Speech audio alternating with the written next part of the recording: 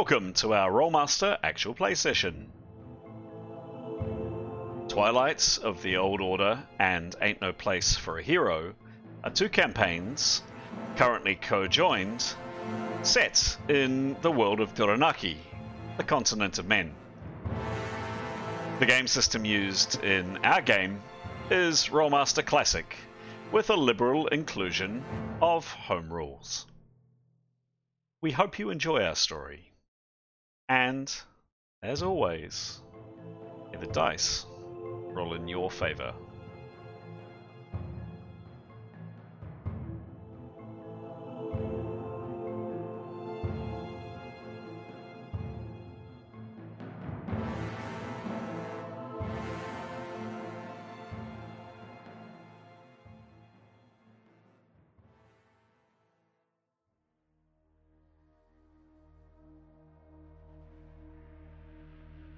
This is episode 89 of Twilight of the Old Order, and episode 67 of Ain't No Place for a Hero.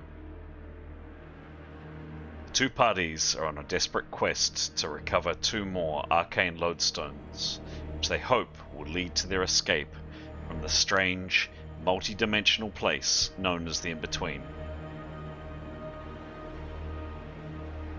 We pick up the story after a tough moral decision to leave the halfling to his fate, and the massive tentacle creature has vanished, leaving our heroes to ponder what to do next.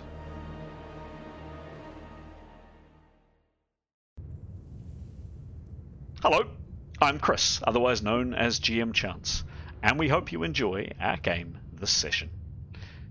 So, on the screen, up on screen now, you'll see that we have a really large collection of characters in this game.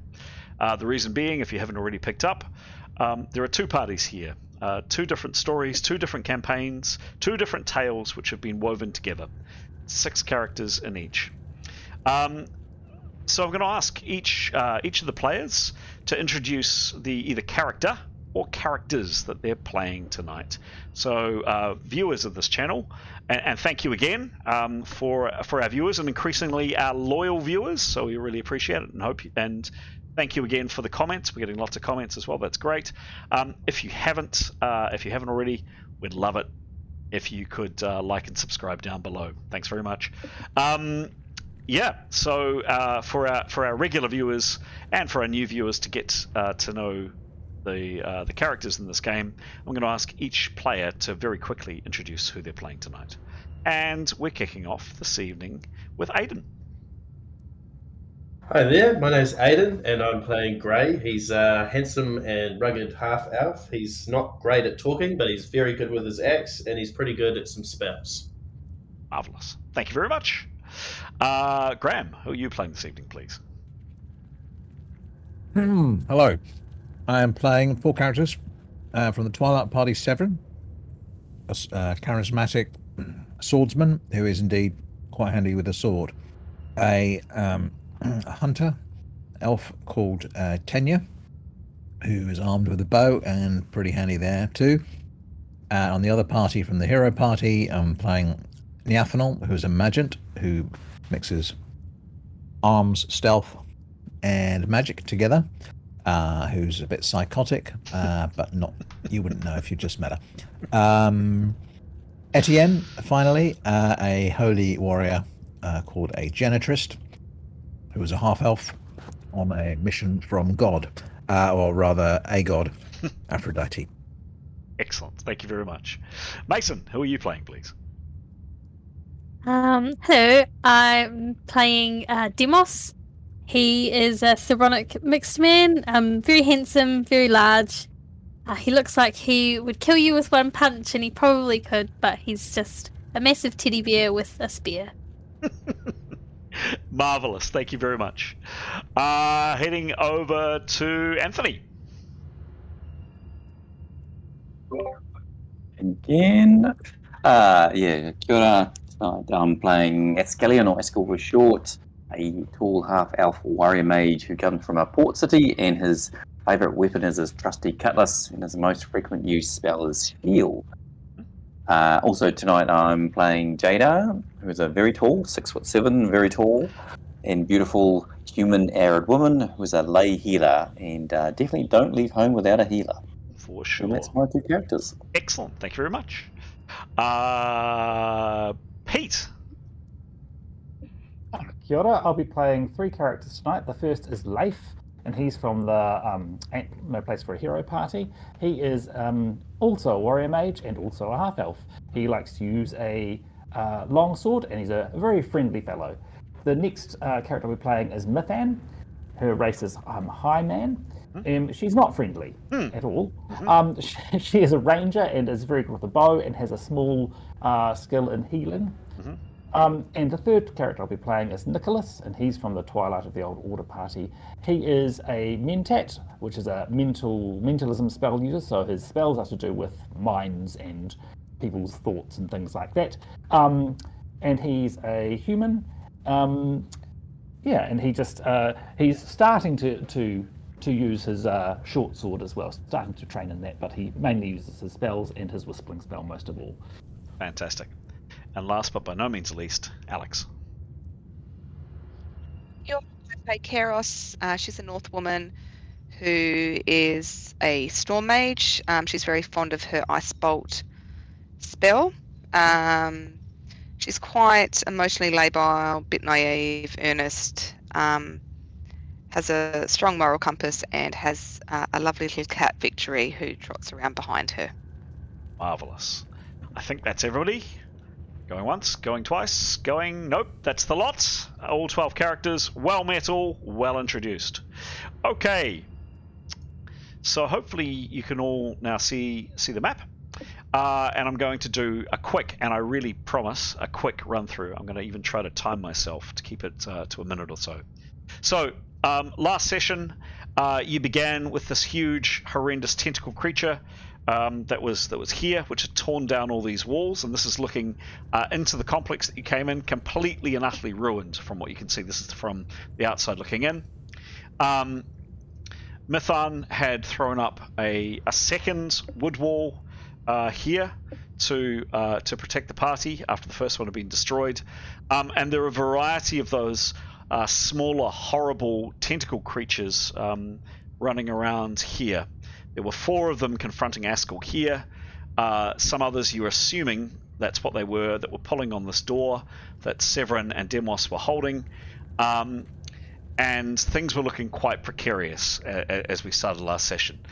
And then kind of into the mix came this strange halfling person, this half-dressed halfling that you'd seen a couple of sessions ago. He just appeared out of thin air. You found in this very bizarre place, this in-between, this space in between worlds, this fifth path, as it's called by some, that just randomly things just happen here, just for no explicable reason. And for some inexplicable reason, this halfling just appeared out of midair not so long ago. He went out in a huff outside, and then sometime later you heard some screaming and all the rest, and on the back of that he came running back indoors, potentially being chased by these creatures. That halfling rushed out again being chased by one of these horrible little tentacle monsters, and when the others of these tentacle creatures saw the halfling, they broke off an attack from the door and on Askell to try to capture, and ultimately they did capture this creature and pulled him outside. Ultimately, when they left, the massive monster out here, this thing with you know clearly hundreds of feet tall, perhaps, that tore this complex to bits, vanished, as did they. Where we go? Door frame. Sorry guys, earthquake here. Oh really? Same here. Oh, that's interesting. Okay, yeah, I can feel that too. I thought I was just imagining things. I'm under the table. Okay, that's interesting. I don't think we've had an earthquake mid-game before. Are you guys okay? All good, all good. Oh my lord. That's a big rolling, still rolling. Stuff still, oh no, she's still going. Oh my goodness. That was a decent whack. Yeah. I'm gonna just click record. I'm gonna pause record there, and we'll come back to it in a second. Pausing recording now. Right, folks. Well, that was quite an interesting little venture into the real world for a second. Our good friends in Wellington just experienced an earthquake. We're now back into it. Everybody's safe and well and happy and all the rest. So I'll continue with the recording. So I was giving everybody just a very quick, and I think I was doing quite well of a bit of a précis of where things are at. Ultimately, the massive, horrendous tentacled monster that was out here left.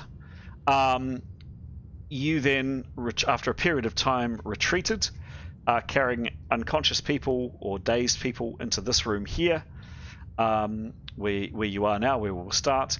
And the very last thing that happened was, Nicholas, you sent out your ever-present whistling. And I'll put this on, actually, see if we can put this on first person for a bit of a drive-by. So hopefully this works.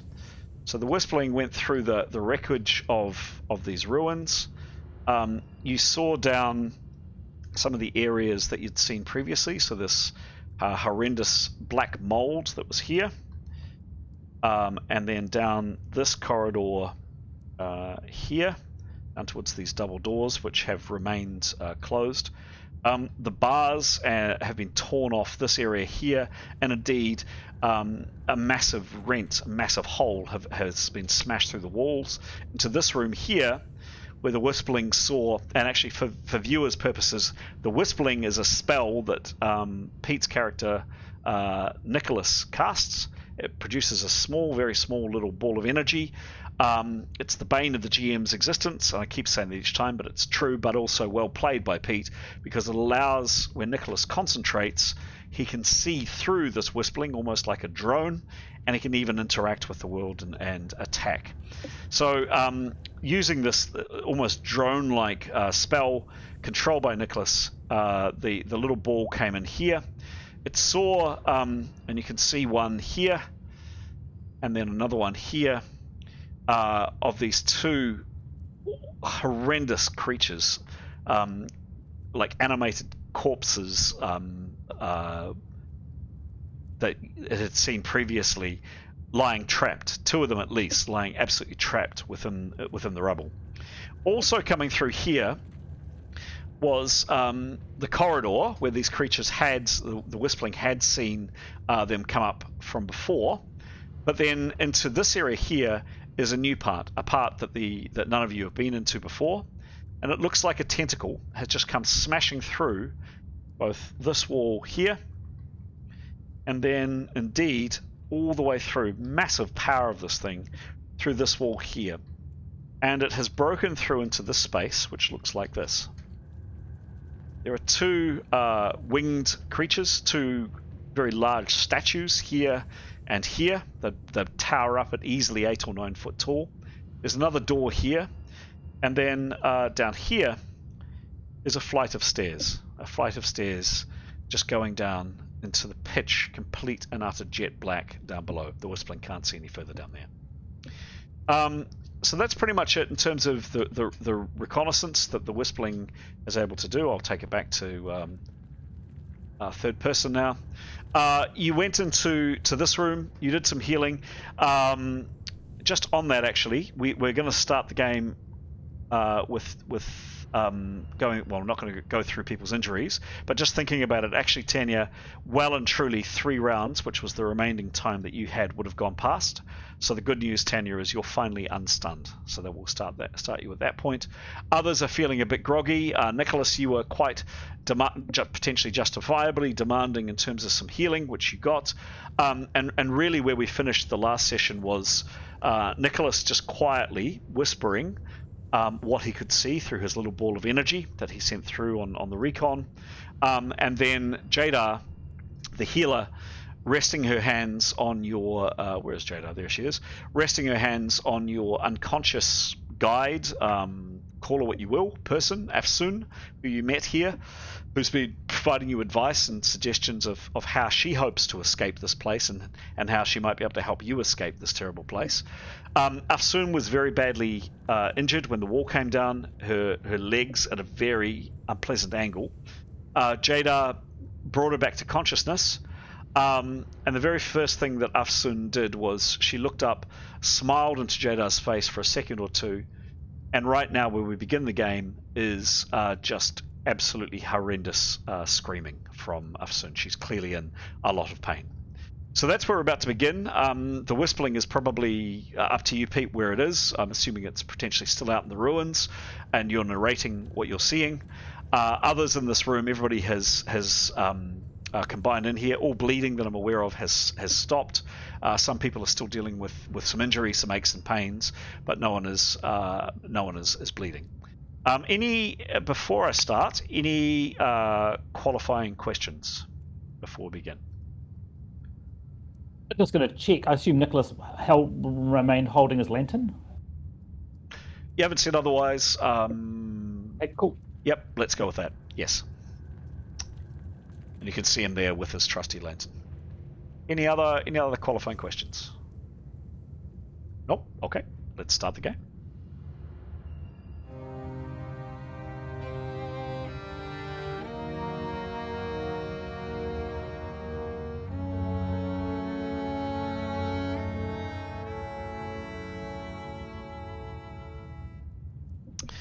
All right.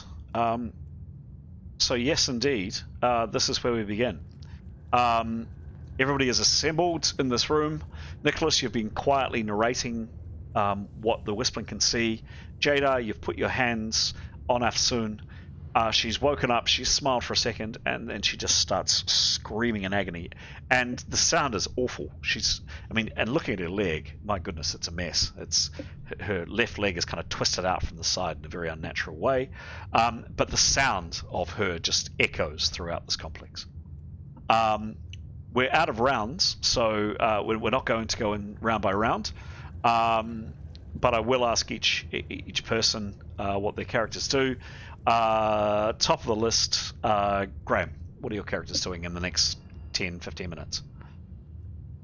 Etienne would immediately attend to Uxon and try and console her and he's not a healer, but he will obviously stand back and let Jada do a thing, but be supportive. Yathanor would is offering to sneak out and just check, go and help dispatch those creatures. Was happy to go ahead and stalk that. If anyone else, Severin's quite keen. Has also got a dagger of slaying. He'd be quite keen to go out and stab some undead, make sure they're doubly dead. And Tanya, when is ever convenient, would really like some hit points if someone was able to give us some. Okay, cool, great. And she makes that known, I'm guessing. Yeah. Cool. All right. Fantastic. Okay, we'll roleplay that through kind of as and when. Pete, your 3 characters, please. But then wouldn't hesitate to shut Afsun up by close her mouth and hand over her mouth. Okay. Wouldn't need to be gentle about it. If needed, and that was still quite loud, I suppose she would. Well, she hasn't got subduing, but is there any way of putting her unconscious? Saving either sleeping her or whacking her on the head, probably not. Would sleep put her under and keep her under, or would the pain wake her back up again? In Leif's experience, because he's the one with the sleep spell. You don't know. Okay. Well, Leif would be keen to do that. He'll sleep her. No prep. No. He would give one round prep and be touching her. Okay. Yep. And Nicholas will continue to be wanting to scout with the Whispling, especially with the noise, wanting to see if there's any reaction to that. But also would then he's not going to sneak out with the other characters if they express they're going to do that. But he would have the Whispling tail them and be lookout for them. Okay. Could you? They'd all 3 want healing as well. Okay. Could you? Yep. Okay. just remember, guys, when you're saying something like that, all want healing, you've got to explain what that means in game. So what does that mean in game? Sorry. So Nicholas, Mithan, and Leif would all request of Jada or of Mithan that they would like some healing at some point. Okay, cool. They would say, I'm feeling a bit bad. I'm down in hits, basically. Okay. Yeah. Could you give me a perception roll, please, Pete, to see if the whistling... So I think we left it where the whistling was, fair to say, was probably around kind of here-ish. We didn't actually specify last time, so let's say, for argument's sake, it's there. Yeah, give me a perception roll, please. 86. Okay. Mast, of course.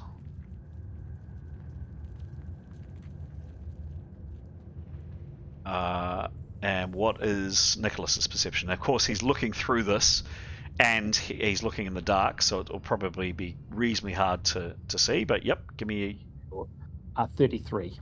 Cool.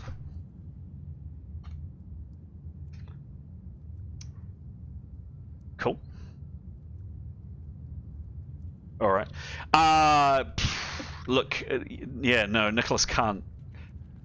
Peering through this tiny little globe, he's not aware of anything except for these two things here, this one and this one in the rubble. Basically, the little ball of energy that you're controlling is right above them. These two ones directly below you absolutely hear the sound of Afsun screaming, and basically make the fact that they're not happy about it, and kind of one of them tries to sweep up with its hand. Both of them are trying to get out. They're still clearly active, if trapped under the rubble. But other than that, Nicholas doesn't see anything else. Okay. Thank you. Moving on up the list, Keros. Keros, you've just recently come to. You came to in the other room. You're feeling really groggy. You're still kind of piecing things exactly what's together, but you're able to function. You don't have any injuries. What do you do? Well, she'd like to be asked to be put back to sleep, please. She's woken to some fresh hell, which she'd not like to be in. Mm-hmm. She's probably just take a moment to consolidate her surroundings. She might send Victory over to Afsun for kitty kisses and comfort. Mm-hmm. But yeah, probably just stay put and keep putting it all together. Okay. Victory, your cat, is firstly terrified of Afsun with the noise that she's making. Like, Victory is shrinking into your shirt. And frankly, by the look on Afsun's face and the fact that she's flailing around in agony, she probably doesn't want a kitty kiss right at the moment. Okay, that's fine. The cat comes first, so the cat will stay with me. Excellent. Cool. Very good. Moving on up the list, Gray. In the next, say, 10, 15 minutes, what's your plans?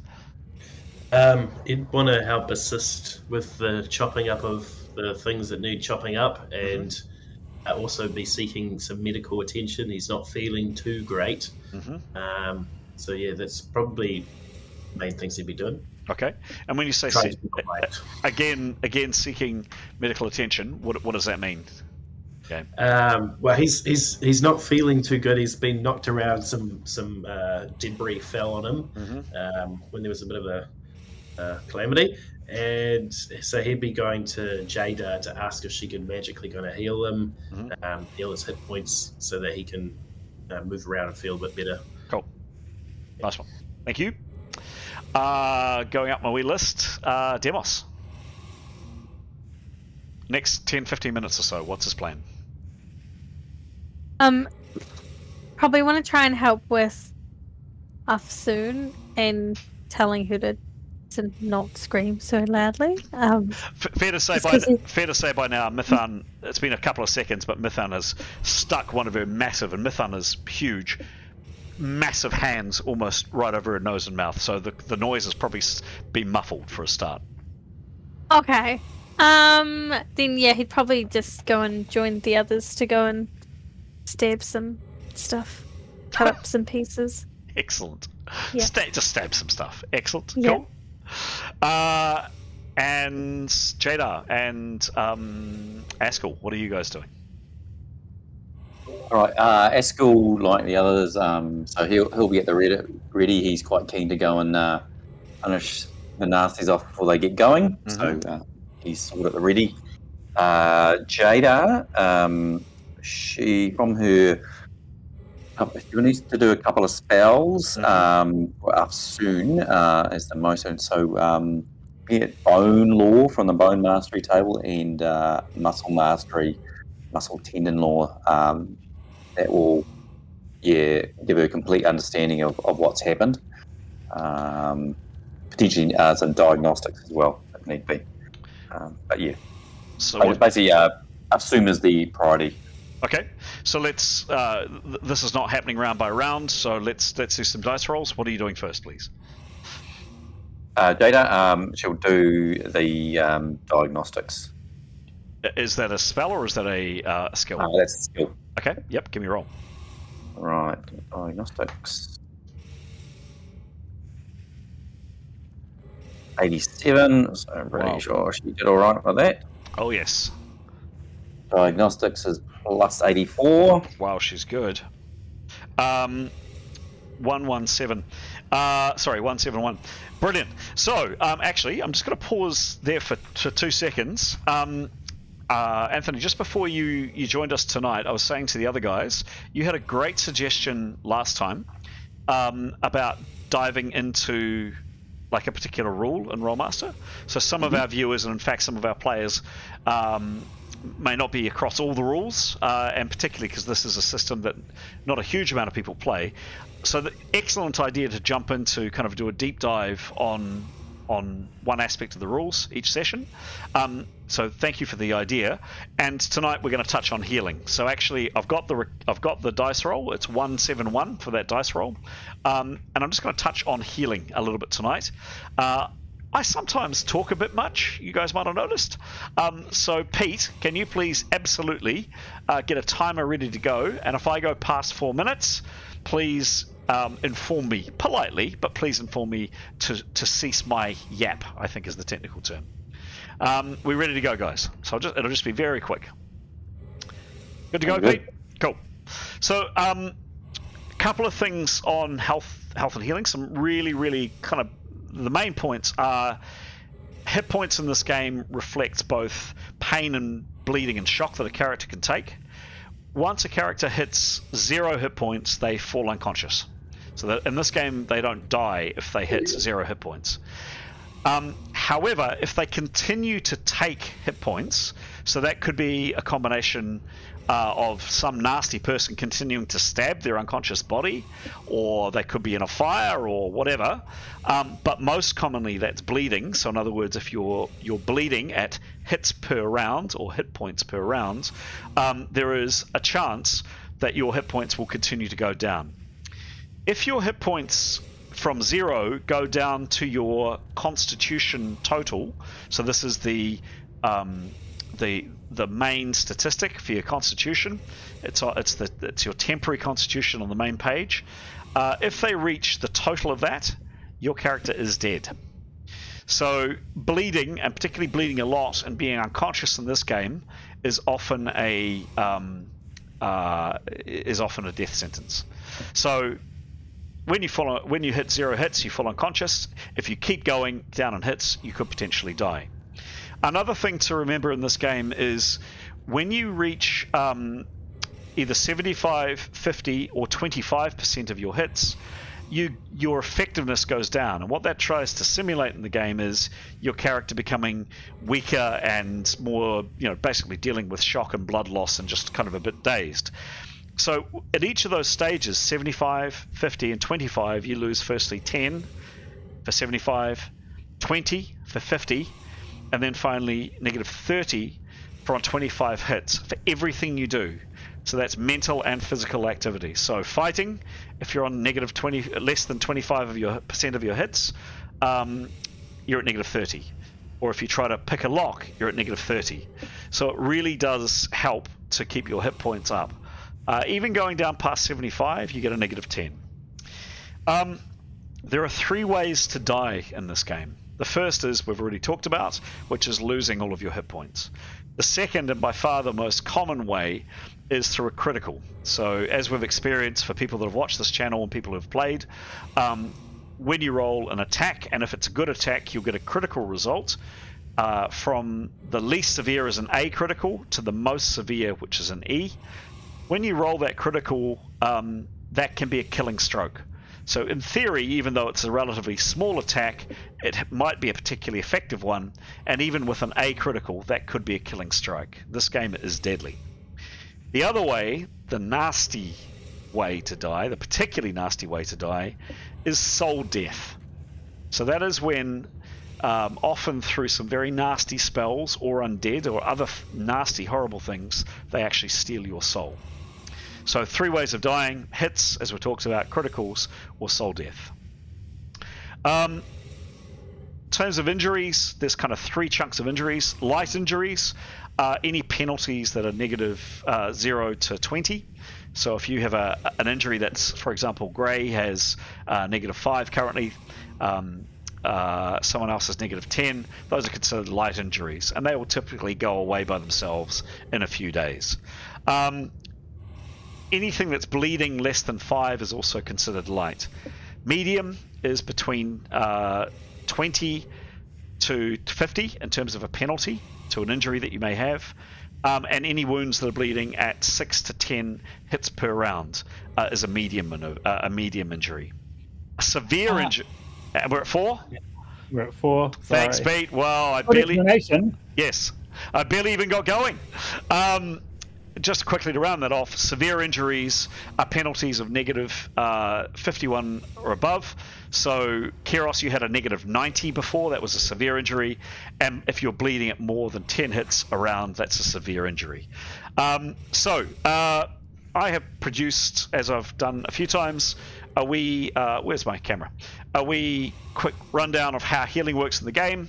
I'll post it up and make sure that all my players have got a copy of it just for their reference, and also for viewers, if you want to get your head around how healing works in Rolemaster, that will be up online, coming to a YouTube channel near you soon. Right, enough of that. Thanks, Pete, for your timing and trying to rope in a GM that doesn't know when to shut his mouth.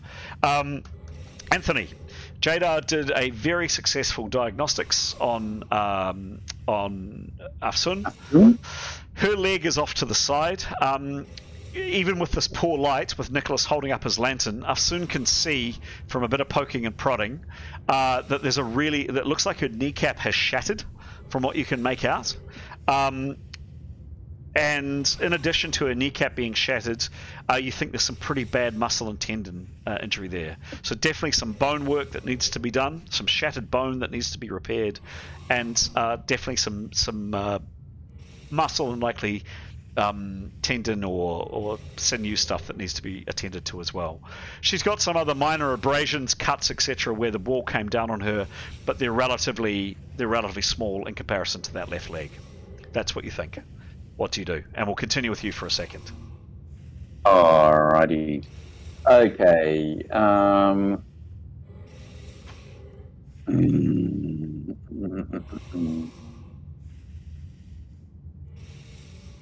do you want me to come back to you? No. I better get through this. So I think we'll start with I'm going to need some help from other characters to hold her. We're going to need to move the leg back into place. It's probably major fracture repair. Yes, it's pretty major. Yeah, major fracture repair. So we'll start with that spell. Yeah, but I think we'll have to get it in position first. Okay. Mithana's there in attendance, and I believe others, Etienne, were around, so I'm just going to say other characters lean in and help Jadar where required, holding Afsun down. Mithan, you've got your hand clamped over her mouth. She's staring at you. She, her eyes are just opening and closing. You hear her gasping in pain, but she's in place. Jadar, you prepare for 40 seconds, and then you cast the spell. Give me a roll, please.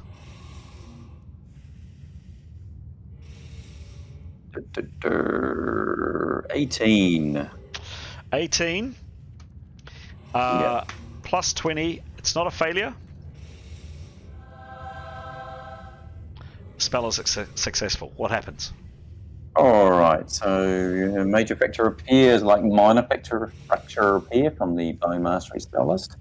Allows casters to mean one simple fracture, not compound fracture, shatters, or joint damage, etc. Yeah, so one simple fracture. But this is a shattered. Yeah, but this can repair a compound fracture. Okay. As a major. Okay. Cool. Yeah. So shattered. Minor joint repair. No, so shatter repair is a level 14 spell. Okay. Yeah. So be that.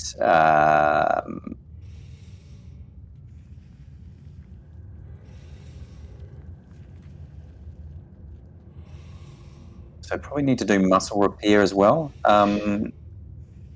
Straight afterwards. Yep. So shatter repair deals with a complicated fracture. Is that right? Shatter repair level 14 allows cast to repair any one broken or shattered bone, even in skull. So 1 hour operation recovery time is 1 to 10 days. Oh, what was the spell that Jada just cast? Major fracture repair. Okay. It probably didn't do everything you needed to do because this was a shatter. Although Keros had a shatter cast on her knee as well, and that repaired it. I think it was the spell. So certainly before your eyes, yes, the bone and her leg seems to meld together. You suspect that actually you probably needed that more potent spell on reflection, and Keros you might have too, but actually you were lucky. That was 2 injuries ago. You think she's probably going to have quite a severe limp as a result. She probably does need that shatter repair, but certainly the compound, the compound fracture repair that you cast on her will definitely help. She'll at least be able to put weight on the leg, but yes, she'll need some muscle and tendon repair too. Yeah, so I can cast the muscle repair straight away. Go for it. No. You are keeping track of her power points too, I'm guessing. Yep. Cool. We're going to need some resting. So muscle repair 1. Mm-hmm. 14. 14. Again, however, because you have prepared, the spell is successful. Mithan, you feel that Afsun's breathing is becoming less and less laboured under your hand, and her teeth aren't grinding as much as they were. So whatever Jadar has done, it's definitely seems to be making some kind of difference. And curiously, before all of you, for those that are in the room, her leg begins to straighten a bit, and the quite sickening angle it was at, it's not perfectly straight, but it's looking a lot better than it was. You think probably some tendon stuff would be useful as well, Jada, to finish things off. Yeah, it's going to do tendon repair 1 as well. Okay. So we'll just follow that up. Hopefully we'll get a good roll this time. 99. There you go. There you go. This isn't an open-ended or closed spell, but fair to say that was incredibly successful. And after that spell's cast, and is there a healing time on those? Does it give an indication of how long they take? What have we got? Tendon repair. So muscle repair is recovery time is 1 day per muscle repaired, so it needs a full day. Same with tendon repair, 1 full day for tendon repair. And the complex fracture? Alright, let's jump back up. Major. Yeah, 1 day as well. Okay. Yeah, so she's maybe in better state, but it's still a full day. Yes. Oh, yeah, she's pretty whacked out, like post Totally. magical surgery. So she being Afsun, kind of comes up and pats Mithan's hand, and is kind of trying to pull it away. Mithan, do you let her? She'll say, "Are you going to be quiet?" Oh, she'll whisper that. You know, "You're going to be quiet," and she'll clear it. God, is this Mithan's bedside manner? Is it? Absolutely. Nurse Mithan. Nurse Mithan. She's very begrudging in her healing. Yeah, indeed. Mithan, Afsun can't understand Mithan, of course. Nathan will do the whole finger to the lips thing with a questioning look. Like, just like, you know, you're going to be quiet. Afsun kind of nods very, very weakly. Nathan will raise her hand, but be ready to shove it back on her mouth if she's going to yell. So Afsun looks up at Jadar and says in Thebronic, which I think Jadar speaks a little of, correct? A little bit. Eskel is one of the main Thebronic speakers. Let's check that.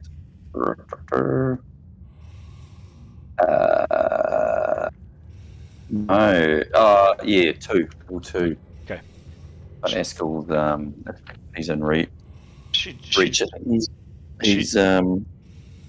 just says, even better. Thank you, better. And then just kind of passes out or closes her eyes again. Okay. She's absolutely covered in sweat. Her clothes are torn, and she's a complete and utter mess. And you can definitely see that the healing on the bone of her knee was not sufficient. Like the spell definitely helped, but it really should have been that more potent one, the 14. And on reflection, Keros, again, you dodged a bullet, as did Etienne, because really that should have been the same one for you. So she's going to have a heck of a limp, assuming she is able to, but she should be able to walk. Jada thinks. So that's probably taken a good 5 or 10 minutes. In the intervening time, some characters indicated they wanted to head out. So Niathanal was heading off. Demos was going too, I understand. Askel had indicated Askel was still speaking to Afsun. Anybody else going out to venture into the complex? Severin was too. And Severin too. Yeah, if Gray can get some Gray. healing, then he'd be keen. Okay. So Jada will just say, after healing up soon, a lot of work there. She's very exhausted and probably only has one low-level spell left in her, and then she needs to rest.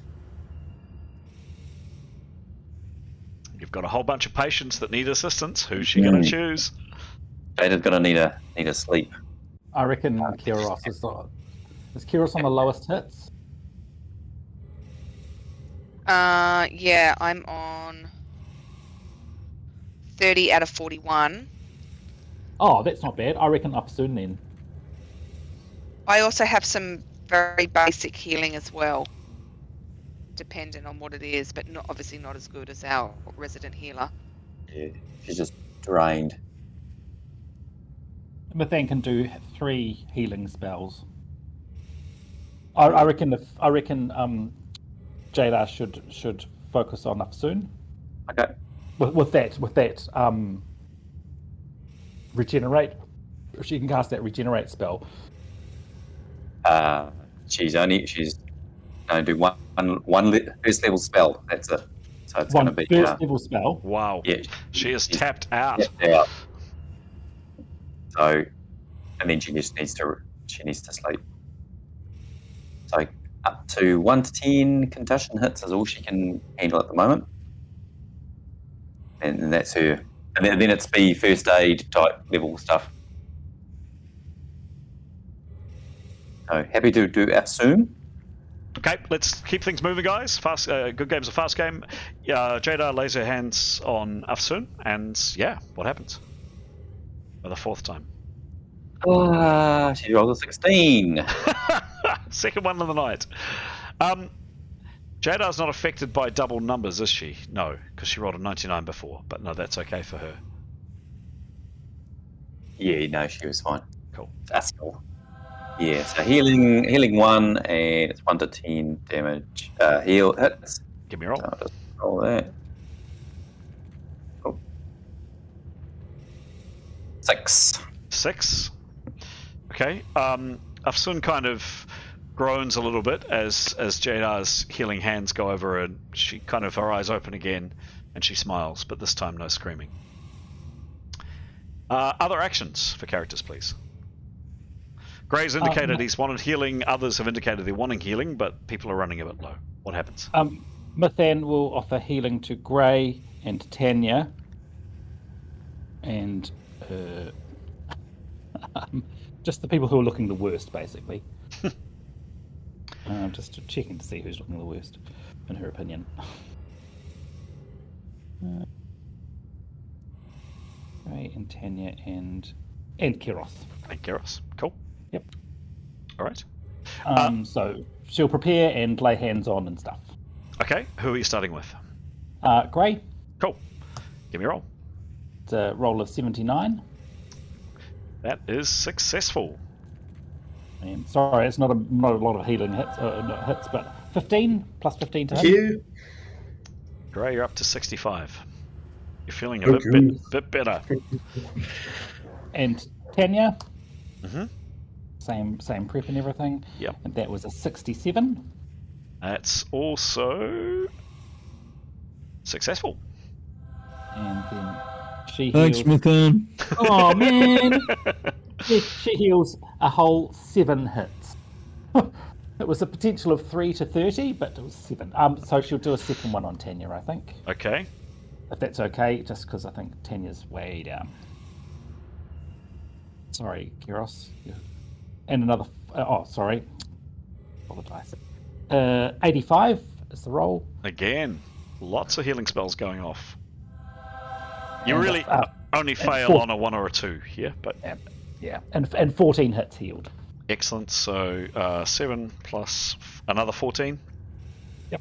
Is 21. So 41.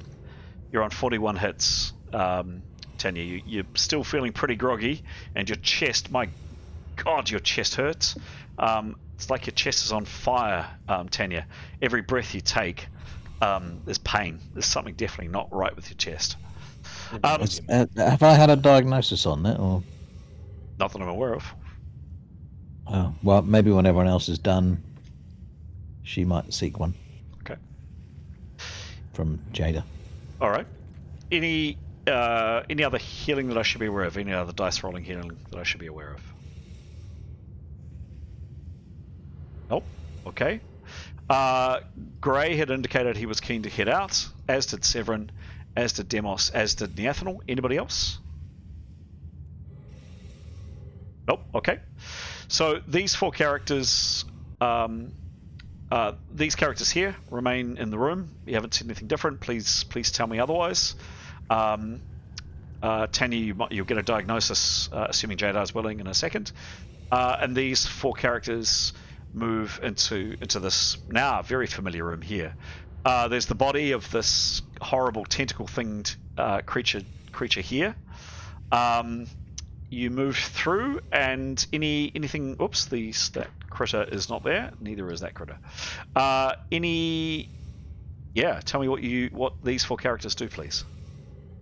It's all right with the others. Nathaniel will go slightly ahead and stalk, and get to sort of go slightly ahead, look around, and then beckon the others on, and we'll keep going in that, just in case, to avoid any surprises. Okay. Cool. Give me a stalk roll, please.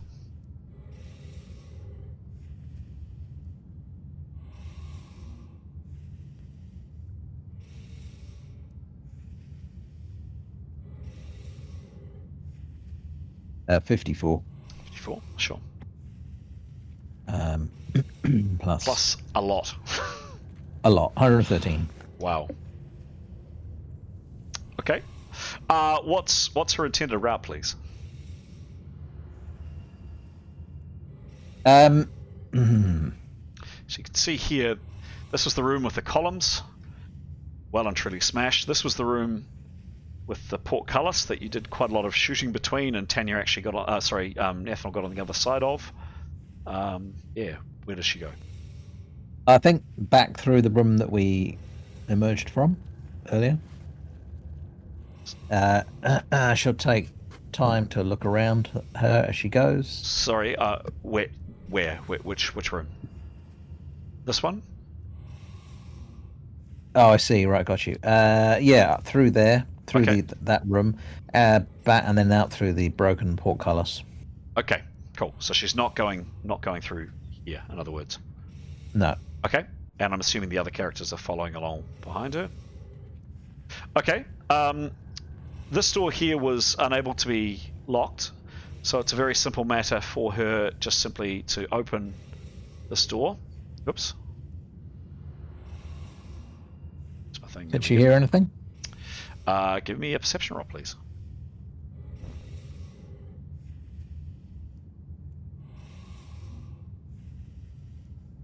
$48. Plus 68.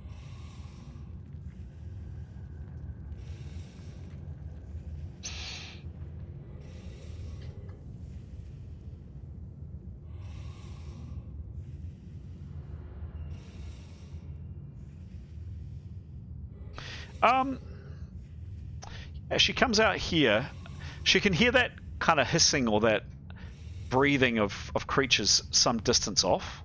You can hear it. You can hear it on the in the background there.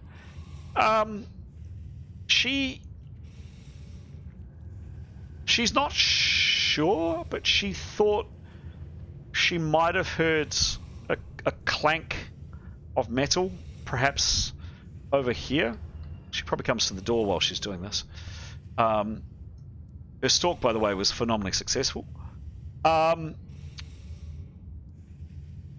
Yeah, she thought kind of in this direction, perhaps a clank of metal, but she can't be sure. There are, a huge amount of masonry has come down in, the last, call it 20 minutes, not even that perhaps. And bits of pebble, etc., are still rattling down, so it could have just simply been that. So she doesn't hear anything. One thing she does notice, however, and it's only really until she's here, kind of peering, she's not out in this room yet, she's peering out of the doorway, is this colossal skull. It is massive, as you can see. And it's emanating this strange, kind of almost bluish light. And the really weird thing is, it's not resting on that piece of stone. There's a gap. Not a large gap. Maybe a few inches on the screen, maybe about that much. And it's just kind of sitting above the stone, which is really odd. Is that changed from when we saw it before then? No, none of you have really inspected it that closely, and no one has actually looked at it from this angle, or at least looked at it from this angle in a either been this close or have looked at it closely. You've had the whistling before, who's been flying around, and it hadn't noticed it before. It's the first time you've noticed it. Okay. She'll beckon the others towards her. Mm-hmm. And point that out quietly, and also whisper to them that she heard a clanking and indicate where that was. Okay. From what she can see, she doesn't want to get too close to that skull. Mm-hmm. If she moved to her left, is there an opening there? Let's have a look. So that's probably a reasonable view. You mean around here? Yeah, around the wall. Yeah, away from the skull. Yes, easy. So there's clear floor, actually. There's rubble here. She did spot, and by the way, perception rolls aren't too hard here, because relatively easy, even probably for humans now, because there's no wall here. The wall's just gone, and this kind of eerie, evil purple light is kind of emanating in. So, she can see quite easily. She can go along this wall. There's rubble here. She'll have to traverse. There's this strange kind of box that you'd noticed earlier on that was set next to a ewer, which is kind of half buried in the rubble, and she can just make out here one of these horrible creatures that appears to be trapped here. But yes, she can move along this corridor. And is that creature within reach from this room or around the corner? I'm not sure what you mean. Is that creature in the same, I say room, remains of room? I can't quite make out if it's the other side, easier to get. Is the creature accessible from where she is up the top of that rubble? Yes.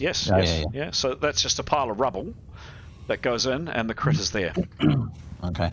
And has the creature, as far as you can see, got a spare arm, or? This one doesn't. No.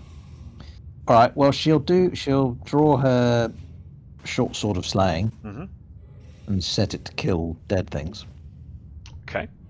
And try her best to creep up the rubble. Okay. She gave a phenomenal stalk roll before. I'm going to say that gives you more than enough of your, so it's part of the same stalk. It's quite treacherous underfoot, but she gets up.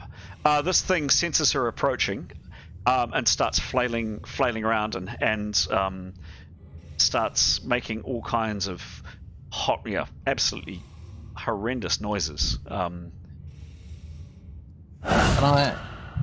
Can I safely stab it without it flashing out at me? Yes. Just before you do, any actions from either Demos, Keros, or Grey, who are at the doorway now. Now, bearing in mind, you need to try, if you can, to act on the action that your characters know. And the information your characters know. Sorry, Eden. No. Gray would be silently trying to make his way in after Nathaniel, just to keep sight of her. Cool. And would maybe have a bit of a sniff as well, see if he could sense anything. Yeah, give me a stalk roll, please. You. 61. Sorry, what was that again? 61. What's his stalk, please? Give me a stalk. Stalk and hide is the skill.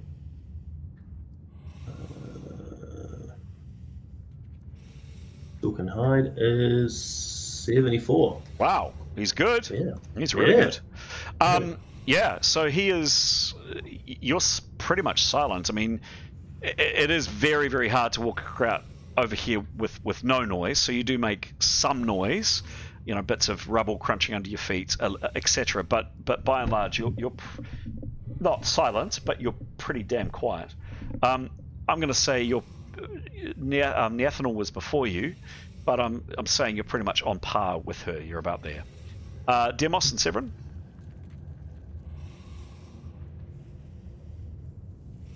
Demos. I think Demos would probably try his best to be quiet and follow on.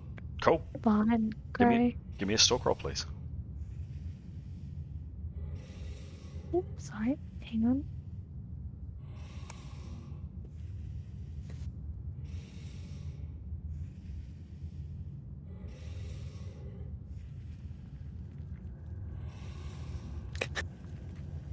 It's a 1. It's a 1. Can you roll again? I'm so sorry, guys. Can you roll again, please, Mace? No. Managed to stand on a discarded hooter. Quack, quack. 76. Hang on. Uh-oh. Stinky. Uh-oh. A 1 followed by a 76. Yes. What is your stalk, please? He doesn't have a stalk. Oh, negative 25 on top of that as well. Oh my god. 76 I'm so sorry, plus guys. 25. Okay. Okay. So, Demos, you creep out, your spear ready, your shield ready, but your big gargantuan beefcake frame, it just doesn't work. Like, oh shit, you shivers, you're putting your foot in the wrong place. Oh no, you really shouldn't put that there, because there's a you tread on that, and then there's a, oh, maybe not that, but there's a what else is there? There's that, and then you kick some rock, you stand on this portcullis here, it bends, there's a snap, half a dozen rocks come down, and there is a god almighty clattering. You make a hell of a racket. It reverberates throughout the complex. Characters back in this room hear it very clearly. Oh my goodness, what is that? And I might ask to see if characters would actually act on that. I'll come back to that in a second. Neathanol, Grey, you flip around. Severin, you're in the rear when you've kind of just seen this happen. And both this creature here, its head flips around, sees Neathanol. It had already sensed it before, but it's just frothing. And then there's another one over here. This one's got its arm free, and it's scrabbling and with the absolute cacophony that Demos has made. It's redoubling its efforts to try to pull itself out from under the rubble. Whoops. Gotta love rolling a 1. Severin, what do you do, please? Starts banging his drum and and playing his bagpipes. I know he'll follow on. He's not too fussed about Okay. quiet he may or may not be. No, he'll follow on, but given the cacophony, I think he'll make up the rubble behind the other two and see if there's a way that he can assist, or if there's indeed this. Is there another way around, or is that the only way? It is the way, isn't it? You don't know. It's certainly the fastest way. Yeah. Yeah. All right. Well, he will stab if he. I guess Neathanol will stab, and if she's successful, he'll move past to stab the other one. Sure thing. Cool. Demos, any? We'll come to you in a second. You're probably just collecting your wits with that. That really was a lot of noise, clanging and banging. Neathanol, you're right above this thing. It's going absolutely. It's clearly very well trapped. It's going absolutely nuts. It's hissing at you. It's kind of, you're snapping it at the air. It's apparently completely helpless. A coup de grace roll from yourself. Anything other than a fumble will end this creature. Make a roll, please.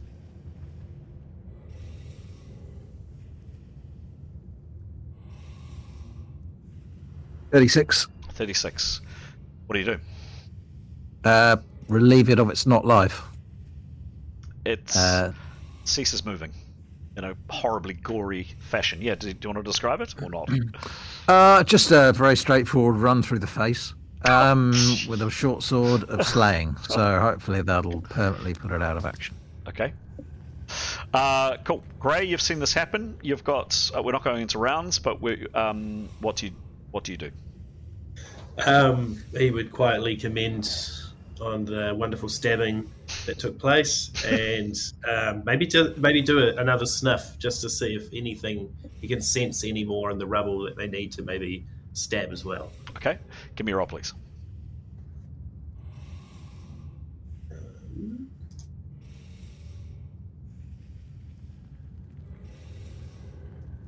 $82. 82. It's masked. And what's his perception? 37.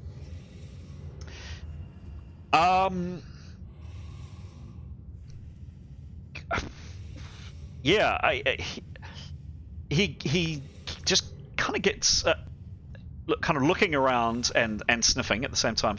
Certainly, this one here, it's holding what was holding a mace or something like that. It definitely has a hand free, and it's trying to use its elbow to kind of shove stones off. It's making a little bit of progress. It still seems very, very trapped. So there's still one that's very, very active, and definitely trying to get out. This one here is not active. You can't see or hear any more of those creatures immediately in here. There's some other objects, some broken pottery, what looks like some arrows or something mixed in with the rubble over here. You can definitely smell something. You've detected it for a while now, Gray. The smell of kind of rot or fungus or something really just cankerous and nasty, but it's definitely stronger here. But other than that, no, you can't detect anything else. Probably that spooky ooze. Anything else from Gray? No, I think maybe he could point out the other one, the one that's still kind of trying to unbury itself, and just ask if what do you reckon? Should we go for that one? Yep. Okay. Let's do it. Who does it? I don't have a particular weapon that kills undead things. Would my axe be okay?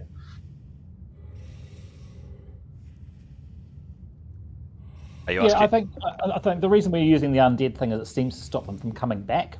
So if you attack it with its axe and kill it, we'll just re-kill it with an undead slaying weapon, is the way it seems to work. So I reckon go for it with your axe. I'd love to have a chop. Okay. You're next up, so can you just give me just a medium roll? There is quite a lot of rubble here, and it's quite loose underfoot. Can you just give me a roll to kind of make your way through the rubble? Sure. Sure he doesn't slip? Yeah. End up within biting range? 73. 73. I think he's all right. He's fine. So Gray, you kind of clamber your way over. This thing is standing above you. Its eyes are just radiating absolute hate. It's desperately trying to flail with its hand, trying to hit you. It can't, obviously. What do you do? Just try and chop it. Chop, chop, chop. Give me a roll. As long as it's not a fumble, this thing ceases to be. 11. 11. It was low, but it was low. Are you doing anything with the double numbers, the 1-1? Is that a thing? Did it affect Gray? Oh, yes. Yes, it did. He didn't have any things affecting him, but I thought we were doing something with the double number. Yes, we are. A breakage check. Yeah. So we'll try a breakage check in a second. Okay. So for a start, that worked. And this thing ceases moving. Good.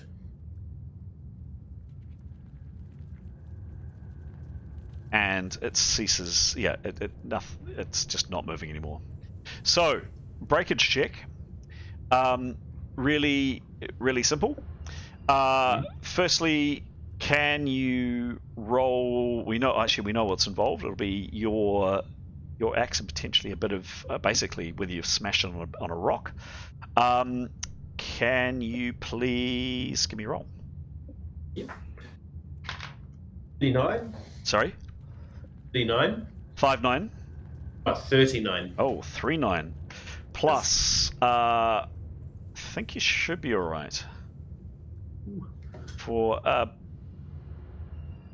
you need to top 101, and a hand axe is breakage strength is 72.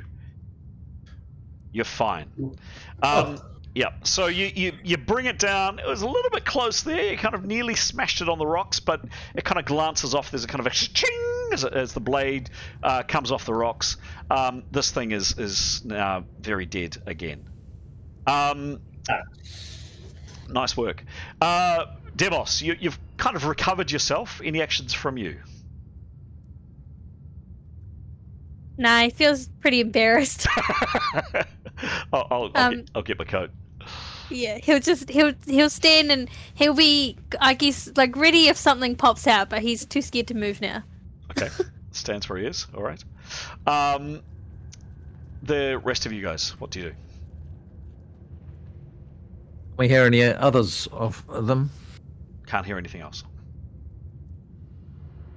Perception rolls for my two. Okay. Couple of you have already had rolls recently, so one for Severin, one for Grey. You've both done a couple recently. You didn't pick up anything. One for Severin, please. 33. And that's masked.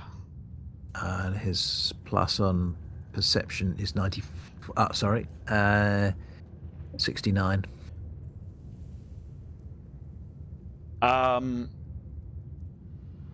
Nothing. Okay. What do you guys do?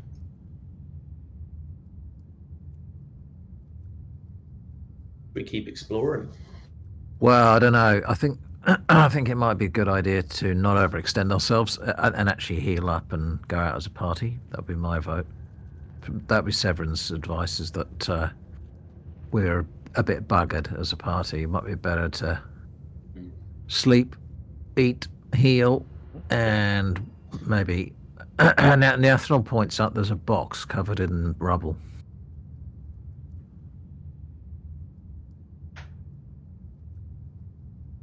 Does it look cursed? Yeah, it's got a big curse me on the side.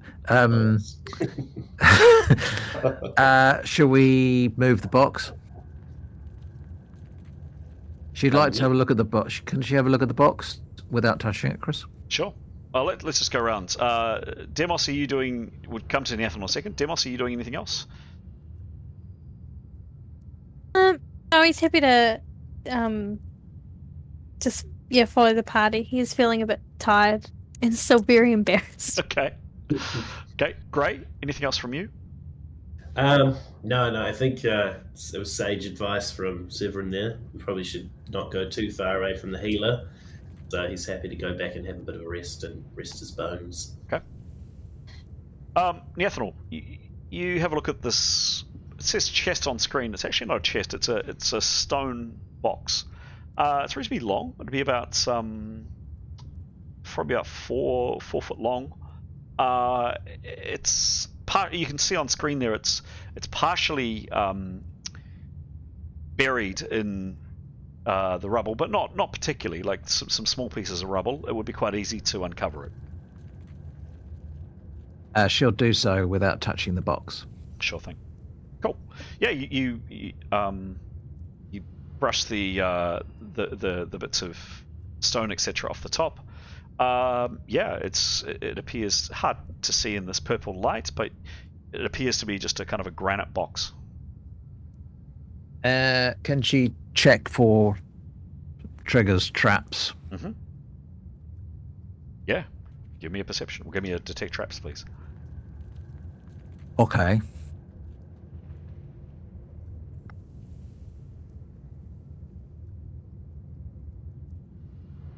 '92. 92, nice. What's her skill? Plus 46.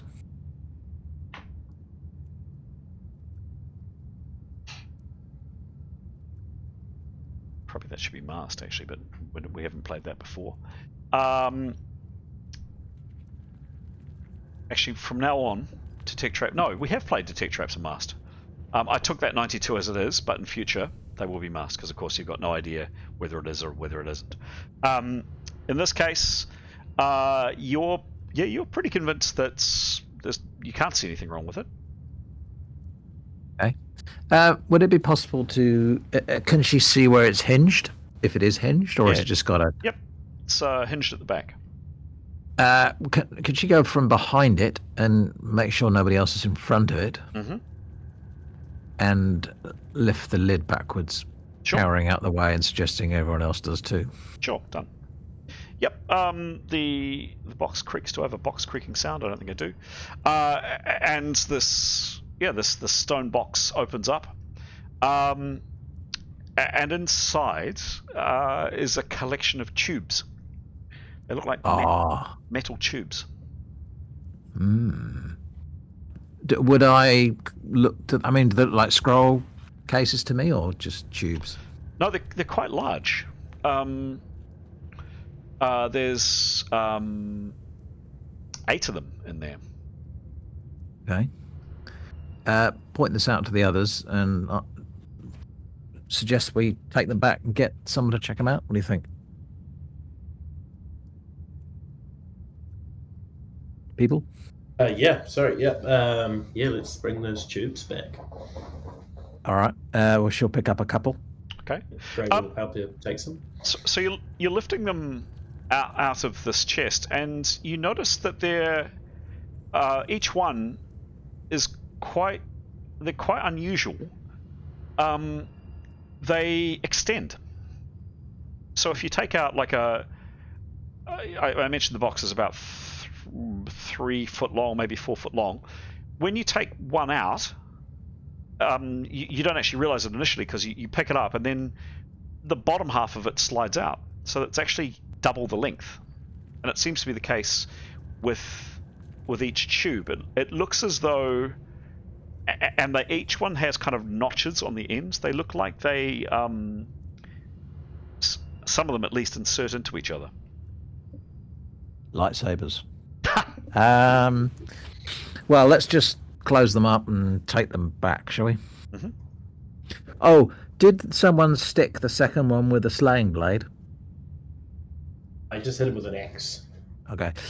So Nathan will go over and stick the one that was recently axed with a slaying blade. Okay.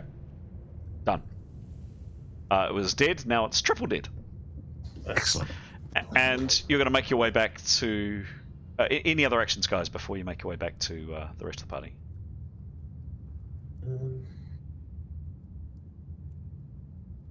I don't know, maybe Gray has a little sniff of the tubes, just to see if he can pick up any, I don't know, bad stuff. They smell wrong. They just... yeah, they're weird. We bring them back as tubes, or we bring them back in the box, because maybe it's better to keep them in the box so they can't get out if there's something. True. Can we lift the box, Chris? 2 of you could. These tubes are quite heavy in total, but yes, 2 of you could. All right, we'll put them back in the box, and maybe if Demos' game, or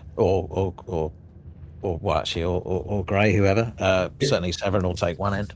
Okay. And you start carting it back. You're just heading back the way you've come, I'm assuming. And I think we'll leave it outside the room, if that's all right. Okay. Yes. Okay. Cool. Just as you're heading back, just as Demos, you came over here, I'd like all 3 of you, please, to roll a channeling resistance roll. Oh no. We'll start with...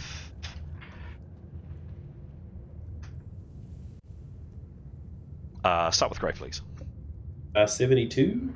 Okay.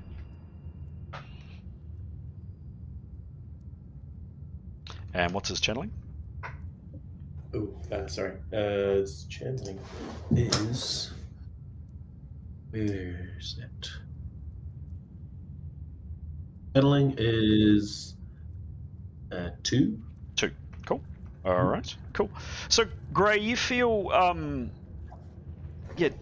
you almost feel as though someone's just caressed the back of your neck for a second, or maybe it was just the wind, but you're fine. You're fine. Niathal, please give me a roll.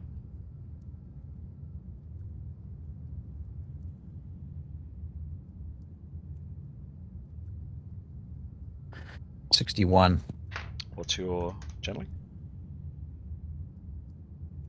5. Okay. Yep. Yep. You're just continuing kind of watching the guys pull out this box. Severin.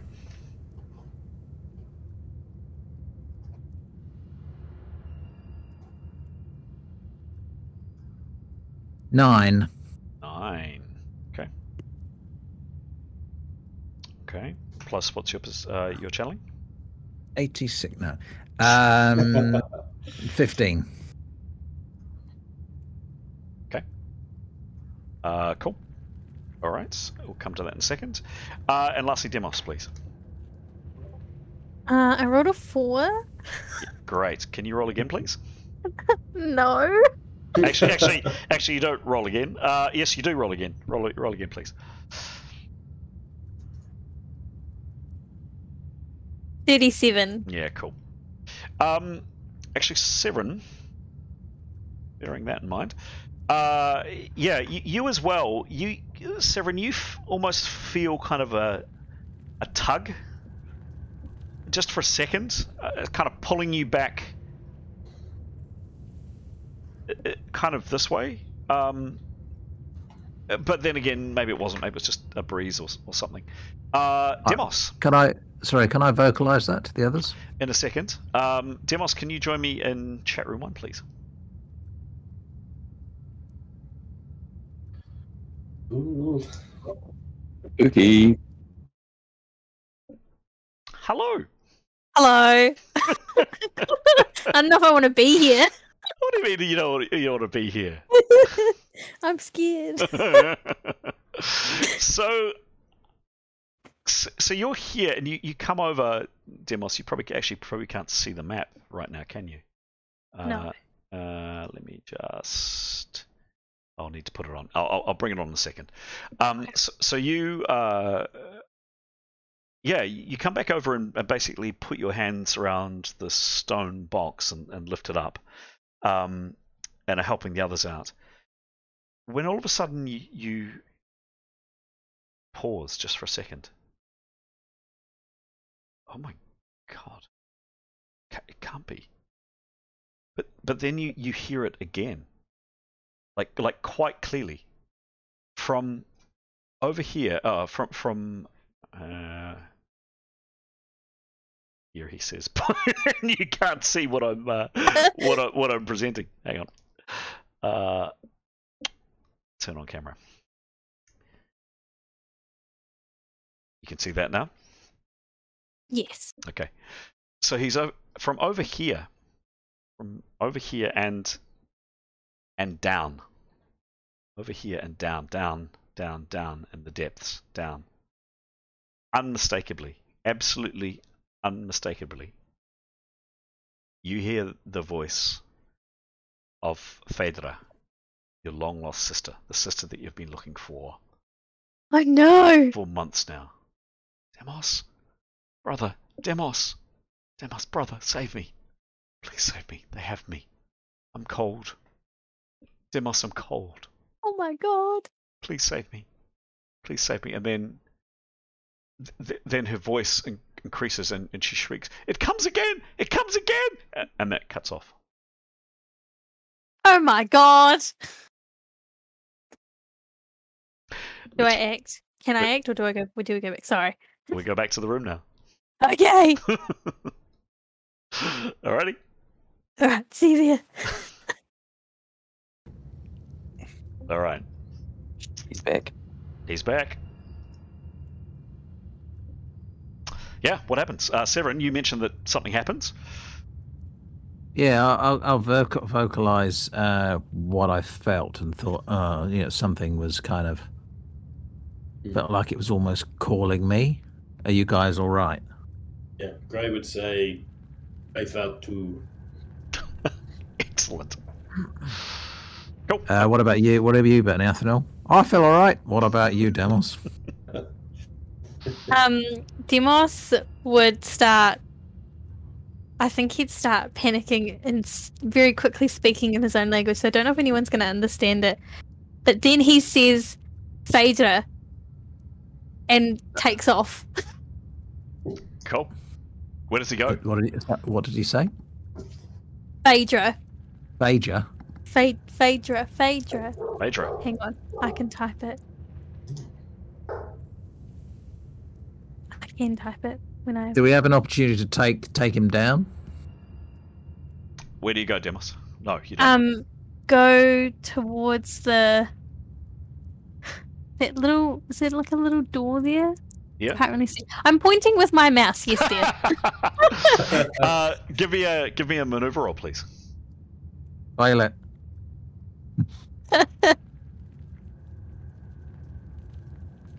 No.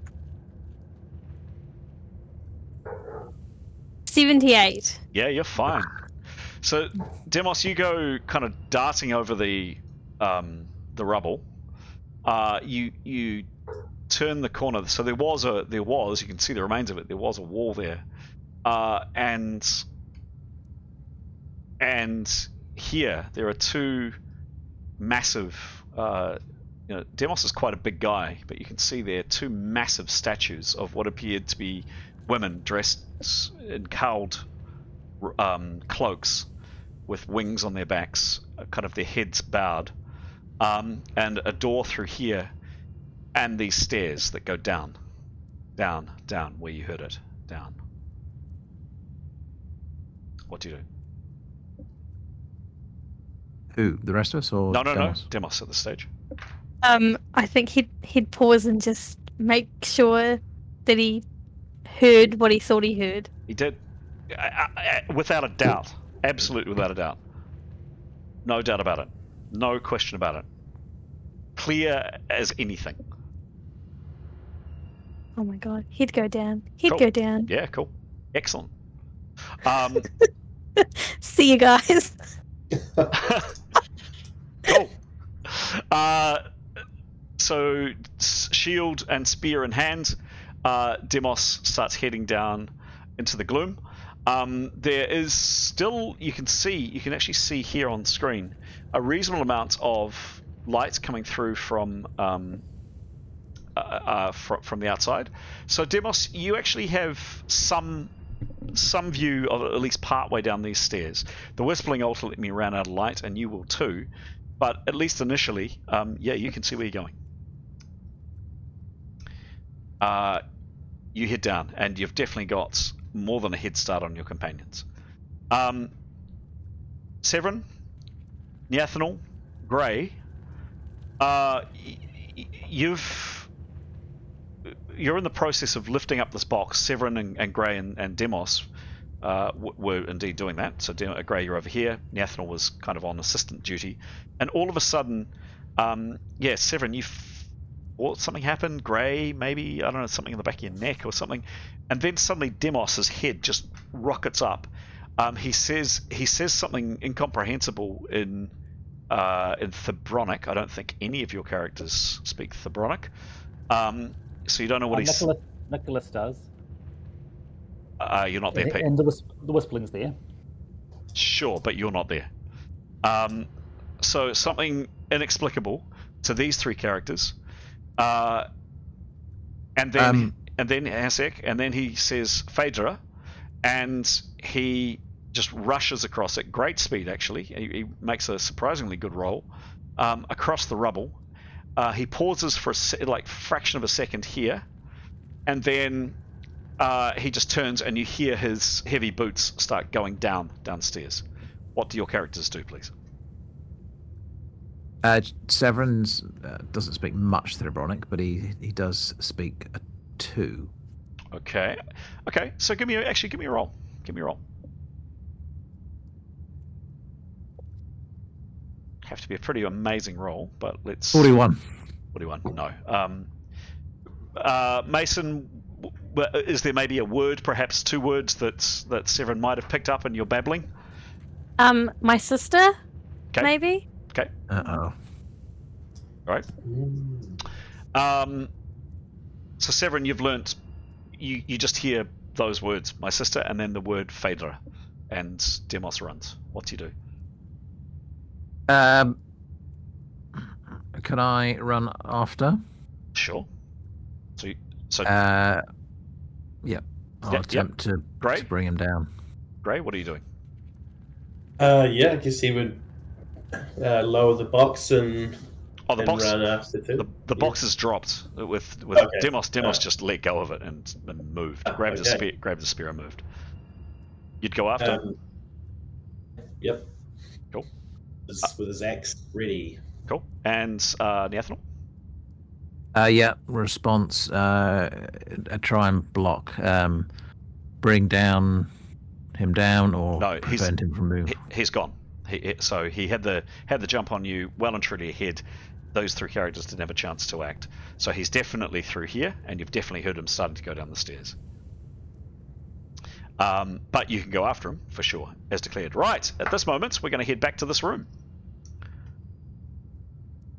So, normally, just probably for viewers' benefit, normally, if the party was split like this, I would take the party into separate rooms. There are a lot of characters here. Frankly, it's going to take too long, so hence the reason we're just doing it with everybody listening in. Other people in this room, there firstly was an absolute cacophony of noise, a huge amount of noise. Any reaction, any other actions that's going on here? Characters include Jadar, Mithan, Leif, Keros, Tanya. Afsuna's kind of dozing in and out of consciousness. Askell, Etienne, and Nicholas. I'm not going to go around everybody, but please leap in if your character does or says anything. Nicholas would have used the whistling to see what the noise was. Okay. So Nicholas, and then report back. Yeah. Okay. So you actually have been communicating this to people. All right. So while your companions were heading out, perhaps before Demos runs off, any other actions I should be aware of? Anything, any requests people were making, or anything people were doing? Nope. Okay. Don't be shy, guys. So, I mean, if Etienne's not busy, he would probably. I mean, there's nothing he can do right at the moment. So, I think he might, if on the report from Nicholas, I think he would. If he'd seen something, he'd go out and see if everything's all right. Okay, based on what? Based on whatever Nicholas says. What does Nicholas say? Oh, Nicholas would say, "Oh, whoops, that was Demos not stalking." Okay. Everything, and then he'd probably followed up with, "Looks like they've dispatched the 2 undead. Mm-hmm. They're investigating a stone chest." Mm-hmm. Basically, yeah, give a bit of a running commentary, but I think that the impression I got was that things were fine. But okay. Any actions from Keros or Askell or Jadar? I just want to make sure everybody has a chance to speak. So Jadar is probably more just continue to tend to Afsun, just basic sort of thing, and because she's feeling exhausted. Mm-hmm. Askell, he's he's just standing at the ready, really. He's heard that noise. He's heard what Nicholas said, but he's just on guard because Jadar's exhausted. Afsun's still out, so you've got a number of people that are a little bit out of action. So don't want to leave all the wounded behind, so to speak. Mm-hmm. Sure thing. So he's just holding. Cool. All right. And Keros? Probably still a bit dazed and confused, and would want to stay with the group. Wouldn't want to be left alone with the creepy noises. What's creepy about this place? Don't know. And screaming. Okay. Yeah. And screaming. Yep. So Nicholas, you've been relaying this, and then you see Demos kind of start. Demos drops his end of the box, much to his companion's surprise, and then very quickly just rockets over the rubble before anybody can stop him, and heads off into the gloom in the direction of the stairs. Nicholas would probably exclaim, and if he picked up the same thing as Severin about something, him mentioning his sister, because he's got a level 2 in Thebronic as well, if the whispering, have you heard that? But would say Demos's run into the dark section. Okay. They'll need some light, is what he would say. And probably would proffer the lantern basically. To if people are going to exit this room, he'll proffer the lantern for them to take, and his intention would be then to light another lantern or light a torch, so they've got. But he's not going anywhere. He's going to stay here. Okay. What do others do, please, based on this information? As Etienne would act, he'd take the lantern and go. Okay. So with a copy, paste. Whoops. No. I was meant to do the whole thing. No, never mind. Okay.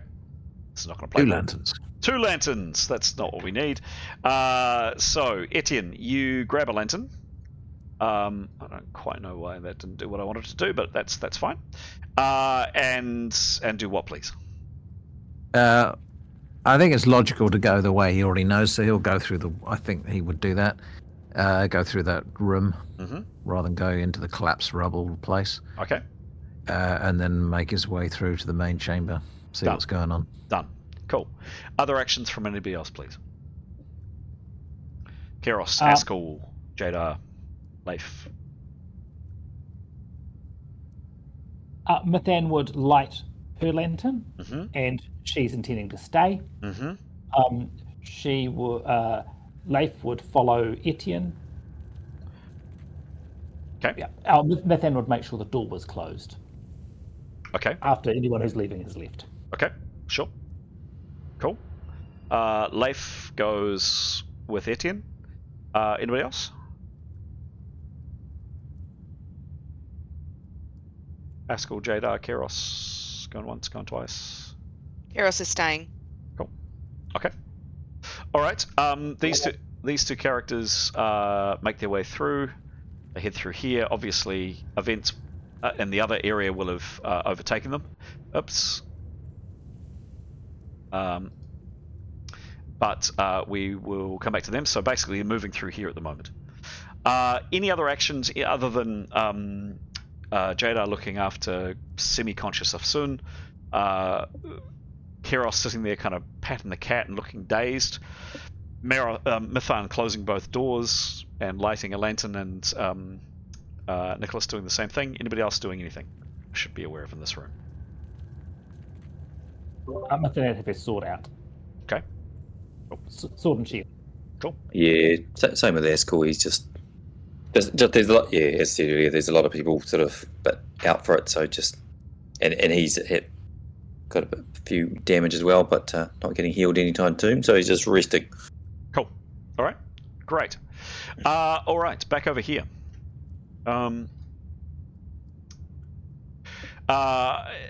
So your companion, who was standing here, has just raced off. You were also surprised. You just simply didn't get a chance to act.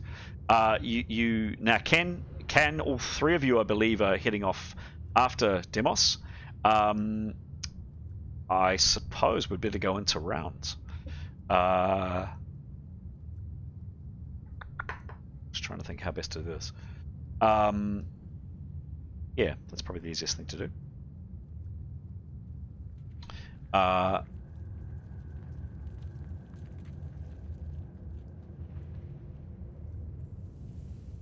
Okay.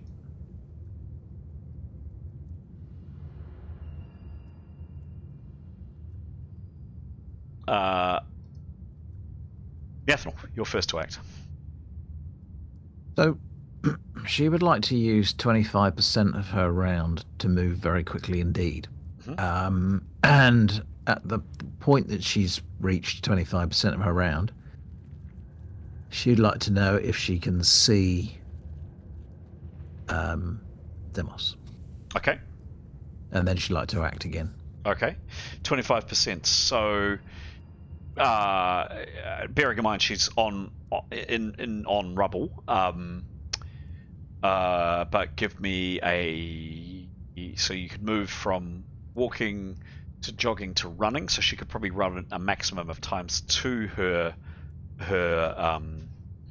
or would it does a acrobatics move help?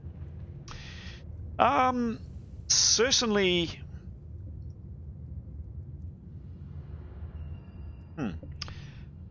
I mean, acrobatics. she would try something quite spectacular. Obviously, she can do all sorts of kind of tumbling. So, she could go head over. I mean, she can do all sorts of maneuvers. So if there is a maneuver she can think of to propel herself over the top of that rubble using 25% of her round, she'd do it. Oops. If not, she'd just Move it. Yep. Got it. conventionally. Yeah, cool. I think she'd probably need to be running to do her tumbling or have some momentum. So from a standing start, she'll probably be better just simply to move. I'm going to say because of the rubble, it's normally it'd be something like a routine or an easy to do what she's trying to do. I'm going to say this is a medium. It was for Demos. He happened to roll very high. Give me a roll and let's see how far she gets in 25%. So like 2.5 seconds. 67. 67. What's her moving and armor skill, please? Well, she doesn't have armor. Oh, so what's her agility? Her agility is plus 35. Cool. Okay. 80%. So she manages to move 80% of what she would normally do at a run. What's 80%? Oops. Damn it. Wrong one. So she moves at 69. 69 around. Run is what? Twice that? Yes. Yeah.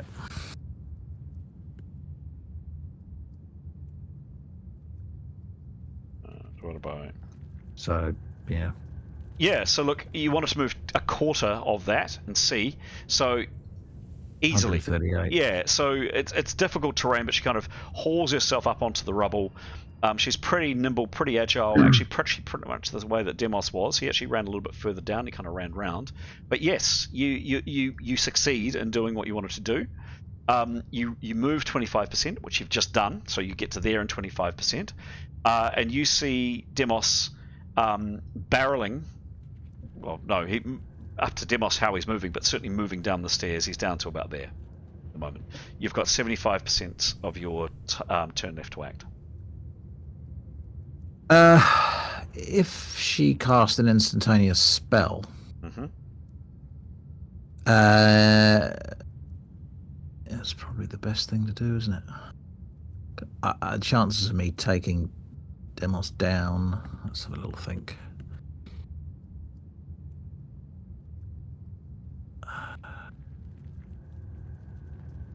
It's actually probably a bit further away. Yep. Okay, I'll cast in front of Demos. A spell in front of Demos. Okay, 10% action. Give me a roll, please. Gesticulating and all the rest of it. 77. Yep. The spell is successful.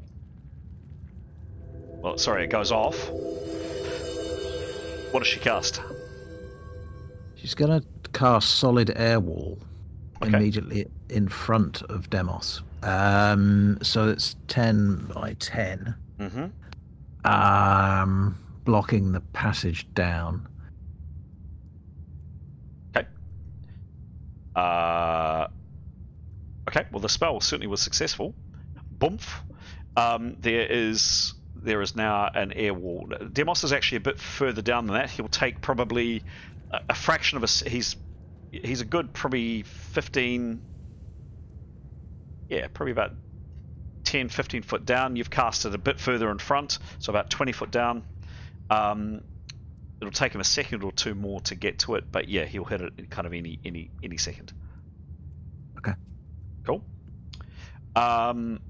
So that was 25 to run, 10 for the instantaneous spell. You've got... am I right? Yeah, 65 left to act. Yeah, I think she'll move in behind him and probably wait and see what the others to catch up. so that they can coordinate grappling the guy. Okay. Cool. Next up is...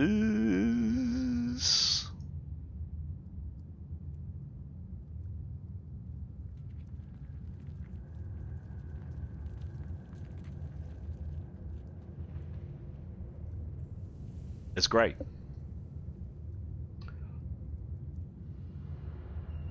Cool. Yeah, Gray would be bolting as fast as he can.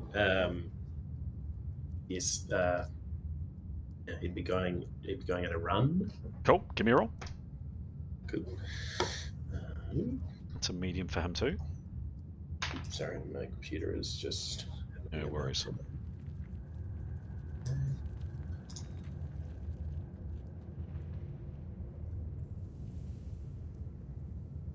E9. What was the roll? Sorry. 29. 2-9. Cool. And what's Yeah, his 2-9. what's his agility, please?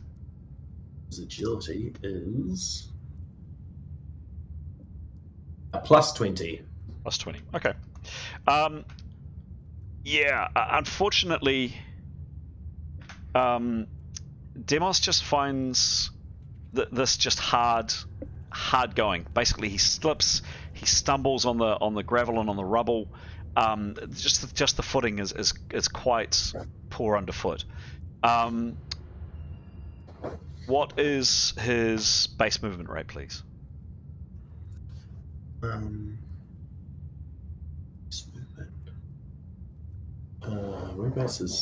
would that be?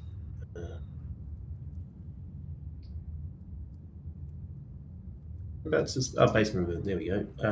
55. 55 times 2.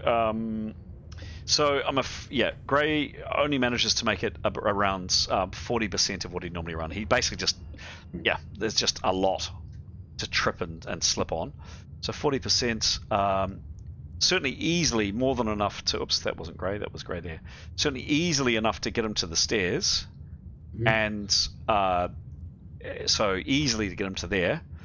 He can continue down the stairs if he wishes.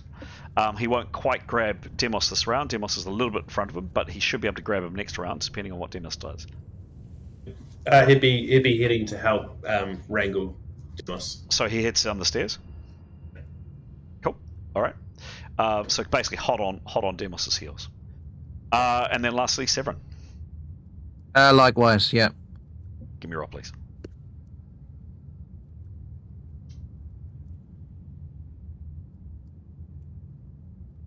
$35 plus your moving and armor, which is plus 0. I know it's a positive, but it shouldn't be, if that makes sense. Yeah. 35, bang. 20%. So what's 20% of? Basically, he's clanking away in his metal armor. The stones are pretty hard for him to get over. How far is 20%, please, of his base movement at a run? Base movement is 110 at a run. So 20%. 22. 22. Cool. Severin, brilliant. You get to here. Clunking, clank, clank, clank, clank, clank, running through the rubble. And actually, it was Demos next. Sorry, it should have been Demos next. Demos, you're heading down the stairs. You hear footsteps behind you. You hear some kind of incantation probably go off, and you can definitely hear that someone's behind you, but unless you tell me otherwise, you're going down. No, yeah, he's going down. Yeah, fair enough. He's got to find her. So he gets down to about halfway down. Well, don't know it's halfway, actually, but around 20 foot down. And then something bad happens. The very first thing you're aware of two things that happen, and they happen not quite simultaneously, but almost. Demos, you put your foot on something on the stairs, and a part of the stairs moves in a way it shouldn't, and you hear a very distinct click and a whirring of machinery. That's the first thing that happens. And then you kind of crunch up against some invisible barrier directly in front of you. What's the description of the air wall, please, Nathanal? Shimmering, transparent wall of highly compressed air. All attacks through the wall are at -100. Spell attacks -50. Attempts to move through the wall require a very hard strength maneuver and take 1 round to complete. Light-based attacks are totally immune and not affected by the wall.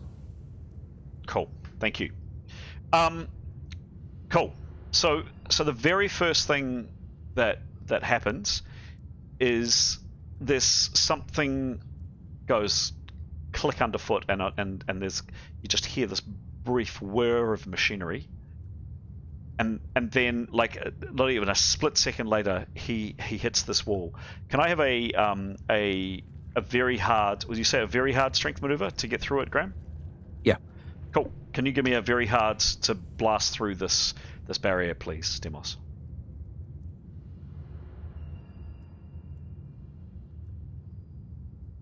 $96. Roll again, please. Oh, for God's sake. 15. Plus 15. Plus, what's your strength? My strength Yes. is 30 plus 33. He's very strong. 144. Oh my goodness. 100%. So what happens, this sequence of events, is firstly, you step on something, there's a click,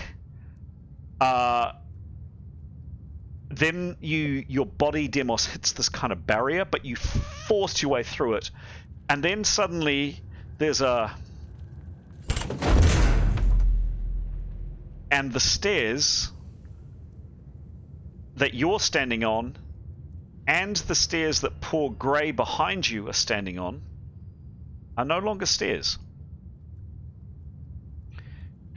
They fold in. If you can look at the camera, if you imagine a set of stairs, they fold in. So this one comes down, this one comes down, this one comes down, and they form a very, very, very steep slope. No longer stairs, but the actual steps, the individual steps, through some crafty mechanism, changes.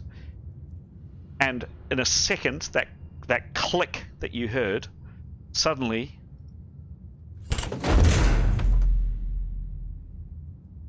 and Demos finds himself hurtling down, and Grey find themselves hurtling down at speed down the slippery slope down into the blackness. Demos, and we'll come to Grey in a second.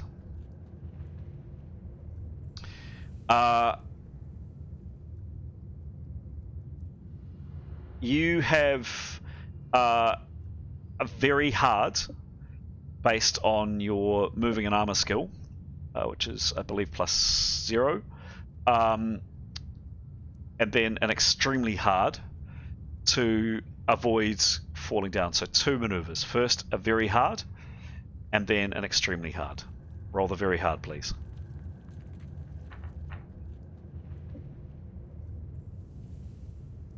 Who?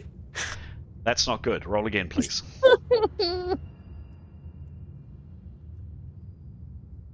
41. Ouch. 2.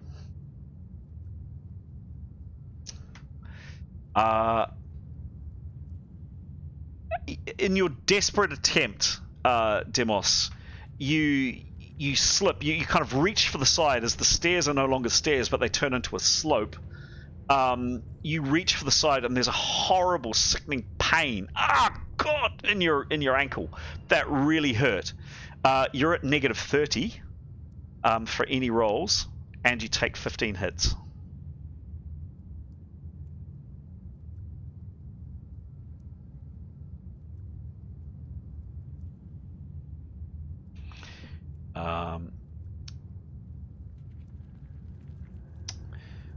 And you're at negative 30. Ouch. And you fail, I'm afraid, on that attempt. The second one, and this is going to be at negative 30 because of that injury you just sustained. This is going to be an extremely hard. That was a very hard before. This is an extremely hard. Go for it, please. 63. 63 minus 30 is...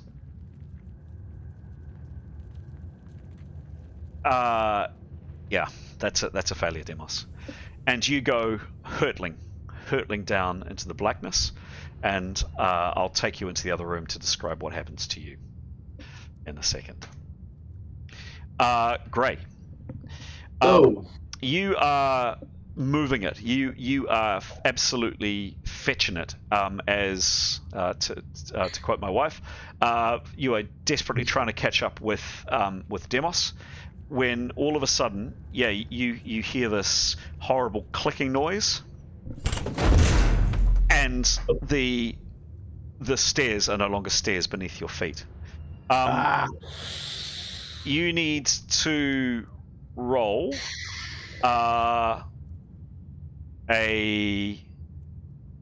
you have 3 maneuver checks, 2 very hards. Sorry, three maneuver checks in total. The first is, if you fail that, you will then hit this, not that you can see it, but this invisible barrier, and it's possible that invisible barrier might stop you, but if you fail this first one, you will have built up momentum, and it will be easier for you to punch through this invisible barrier. So 3 rolls in total, 2 very hards, and then an extremely hard to avoid slipping down into the blackness, as Demos has just done. If you fail the first very hard, you will then hit this invisible barrier, and that could possibly stop you. So make your first very hard, please. It's based on 37. 37 based on your agility. 77. Oh, 77. Good. Yes. Plus. Yep. My agility is plus 20. Plus 20. 97 total. Gray. The 97 total. Yeah, your wits are about you when this happens, and maybe the click alerted you or something. But yeah, you have a chance. You have a 60% chance of basically grabbing onto something or holding onto something or something preventing you from slipping down this slope. 60 or under, and you're good. 60 or over, and you're not. Sorry, Chris, just a quick point of information. The wall is shimmering. It's transparent but not invisible. Just if that makes a difference. Cool. Go for it, Gray. Okay. 48. 48. That's successful. Nice. So Gray, you this horrible noise. Demos rockets off. You see him. You see him, and he comes up to this shimmering. Thanks, Graham. This kind of shimmering wall, blasts through it as he slides down, and the last thing you see. You've got elven eyes, so you can probably see. You see him hurtling down another 20 or so foot down, and there's this yawning great pit at the bottom of these stairs, and Demos heads straight for it and goes into it. You, however, Gray, leap to one side, and basically by the skin of your teeth, your fingernails, your whatever, you grab onto something. Maybe it's like a chunk of rock which was slightly poorly masonry out, and you're hanging there, holding yourself. Your feet are kind of dangling down the slope. There's that shimmering kind of wall in front of you, probably about another 10, 15, well, another 5 foot down, and you're about 15 foot down the slope. He's used all his ability to do anything, hasn't he? He can't try anything. This round, he's good, but he's safe currently. Okay. Demos, for the second time tonight, can you join me in chat room 1? And can I just say, by the way, excellent role playing in terms of what your character would do. Can you join? Bad luck. And bad luck. Can you join? Can you join me in chat room 1, please? Thanks, guys. See you around, Demos. Yeah, RIP. Oh. Hello. Dear, hello. I mean, well done. I'll say it again. This is great role playing. So Demos, you hurtle down into the pitch black. Your mannish vision, is gone. But you are aware suddenly you're no longer sliding. You're no longer there's suddenly nothing underneath you, and you're falling, and you're falling, and you're falling, and then there's a smack as you hit the ground, solid rock. Can you roll, please, a plus 40 full crush attack on yourself? Oh my god. Roll it low.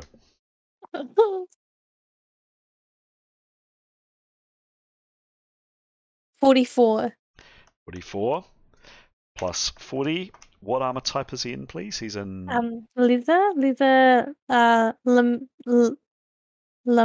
leather. lamella leather. That's it. Yeah. There'll be it. Perfect. There's a number next to it. I think it's 10. Oh. AT10. Sorry. Yes. Hang on. Rigid leather. Oh wait, where am I? I'm looking at my rigid leather skill. Is that what I'm? No. Sorry. No, where you read Oh! leather. Yep. 9A. 9. Thank you. That's what I was after. Sorry. That's it. No, all good. Crunch, Demos. Not perhaps as bad as it could be. 15 and a B crush critical. Demos takes another 15 hits.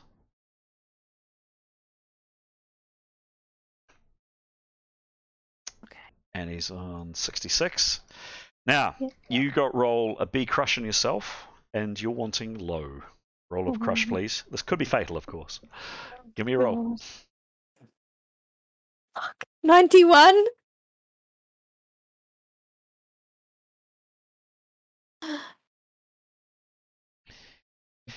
I'm going to ask you a really important question. No. Does Demos wear a helmet? No. R.I.P. Demos. Okay. Demos, your head hits the ground, and you know no more. Oh dear. Kind of exciting though. That's his first death. Didn't say he's dead. Oh, sorry. Oh, he's just out. Well. Wham. Yeah. Crunch. Blackness. More blackness. I'll see you back in the main room, please. Just one request, just for the sense of kind of mystery and gaming. Probably don't tell the others, if that's all right. Can you resist? Yep. Cool. I can resist. I'll just be quiet. Nice one. Thanks. Nice one. Join you in the main game. Yeah. Sorry about that.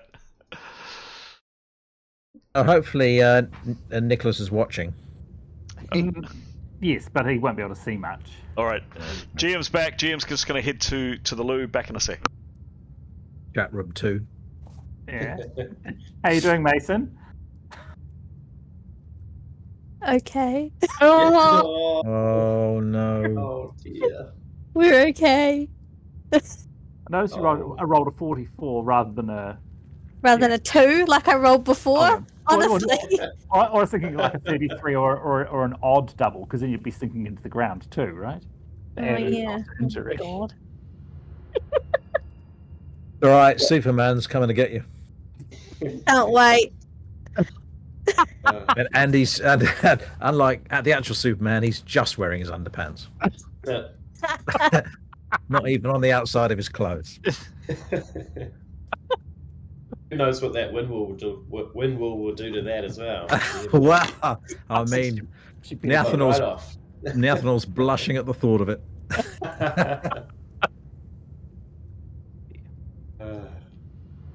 Actually, she wouldn't give a shit. Let's be honest.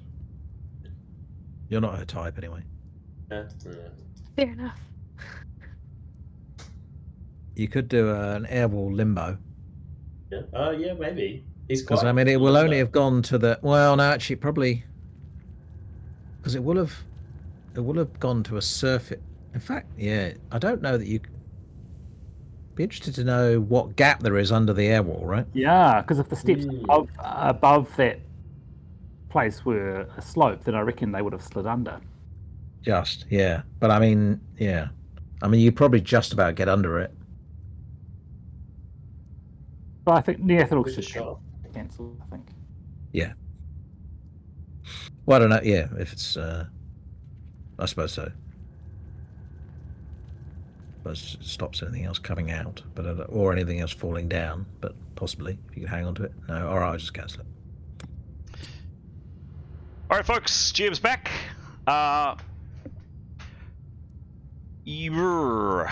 Tanya, sorry, let's try that again. I need our screen back, by the way, Jim. Oh, sorry. Thank you. Good reminder. I always forget. Just coming. Here we go. Thank you. That you should be good with that now. Yep. Great. Neathanel, you have just seen exactly this happen. You've seen Demos disappear into the gloom, and this horrible, sickening thud as he fell. You, with your vision, have seen Demos go over the edge and into this pit. So in total, there is. You can see probably a bit more down in the gloom, but you probably require a perception roll. But you have at least seen Demos go to the bottom of the stairs. It's about 40 foot long, straight down, quite steep. You've seen him fall into something. You've seen about 15 foot down the top of the stairs from you, Gray hanging onto this piece of stone for all he's worth. Somehow, you don't quite know how he managed to twist himself in such a maneuver, but he did. What do you do, please? Can Gray get back from where he is? You don't know. It's certainly looking pretty steep. You'd need to make some kind of maneuver to get up. Well, if I can assist in getting Gray up, I guess a couple of things, right? I would like to assist Gray. Mm-hmm. I'd also like to stop Severin barreling around the corner and going for a little slide himself. Mm-hmm. So I'd like to do a combination of those two things. So signal to Severin to slow down. Sure. And then perhaps assist Gray. And if it's easier for the stronger Severin to assist Gray, then that would be better too. Okay. So probably don't need... Or both of us. But... Okay. How to assist? So firstly, you kind of hold your hand up to Severin, and admittedly there's still another 10 foot. You can see it on the map here. Probably Severin wouldn't actually necessarily barrel down the slippery slopes, but you definitely warn him. You put your hand up and, basically cautious or whatever you say to Severin as he comes up. In terms of assisting Gray, so Gray's 15 foot down on a very, very steep stone slope, holding on for dear life onto this little knob of rock. In call it 90% of the remainder of Neathanel's round, what does she do? How much lower is he? 15 foot. 15 foot. That's not going to work then. Just wonder if she may do risk another cast. But actually, probably Gray could do that himself, but then it'd be a bit of a risk. Well, the wall's still there. What gap is there under the wall? I mean, presumably there is a gap, but what kind of measure are we talking about? The wall that she cast? Yeah. I was musing on that myself. Some, but not a lot. So not enough for a body to slip through, because Demos needed to kind of push through it, and Grey would need to push through it. So I don't know, call it, that much. Oh, sorry, I need to look at you. What's that much? So if he fell, he might not go down the thing. He could probably. He might not. Your wall might save him, but it might not. Mysterious. I'm just checking on minor locked door. It's just for. I think that just propels me, but I'm just checking.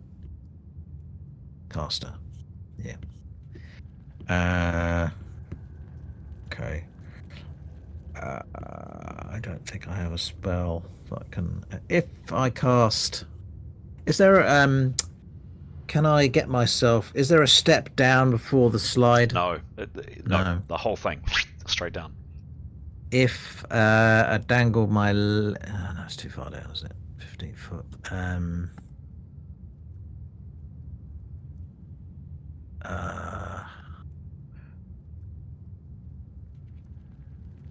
She'll risk a cast anyway. Okay. Does she prepare?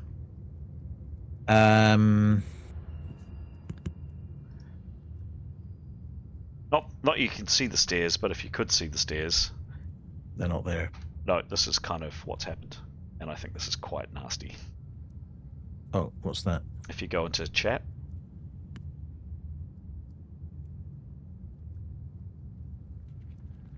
That doesn't look good. What does she do? Moving on. Okay.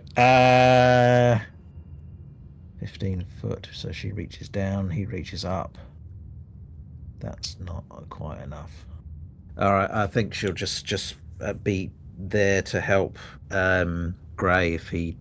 I think she'll prepare. She'll start preparing, but she won't cast. Okay, done. Thank you. Great. So you've managed to save. Oh, Grey, are you back? I saw something about you needing to go out and see a man about a dog. Yes. Excellent. I found the dog. Excellent.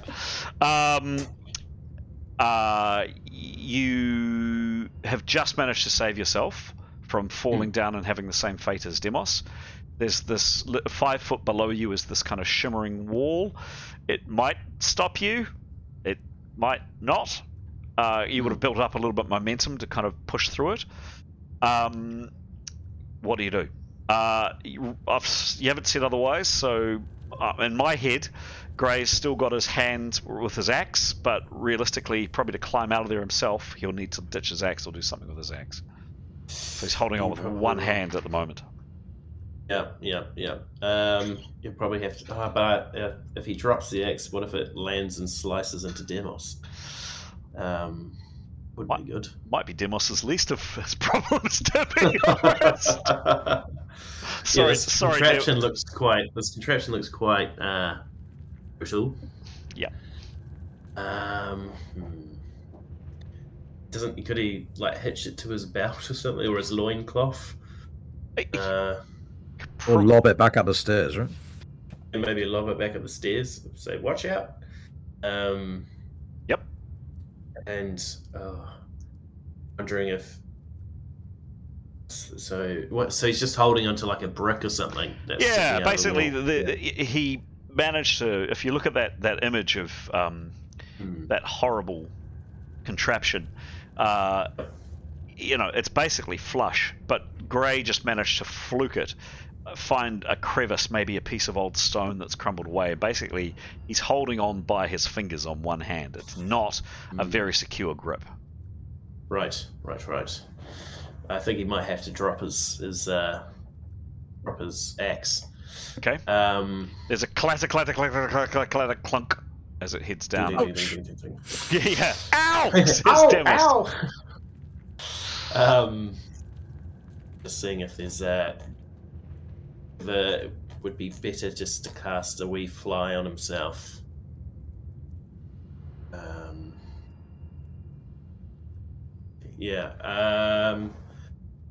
Because he's holding on with one hand, he probably doesn't have time to prepare a spell. So I'd say he'd probably just have to cast it on himself. Go for it. Casting Okay. with no preparation, always risky, but go for it. Give me a roll, please. He's gesticulating and he's shouting and he's having a real go of it. Go for it. Okay. Keep your fingers crossed. Toes. 14? 14. 14. Negative 30. Plus... What level is Grey, please? 6. Plus 6. Plus 5 for shouting. Oh. Gesticulating. And just, with his other hand. with his other hands. 10. Yep.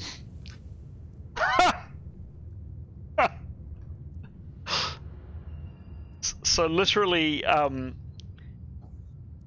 1, 2, 3, 4 is a failure. Yeah. You got a 5. Hey. Way! By the skin of his teeth. I believe I can fly.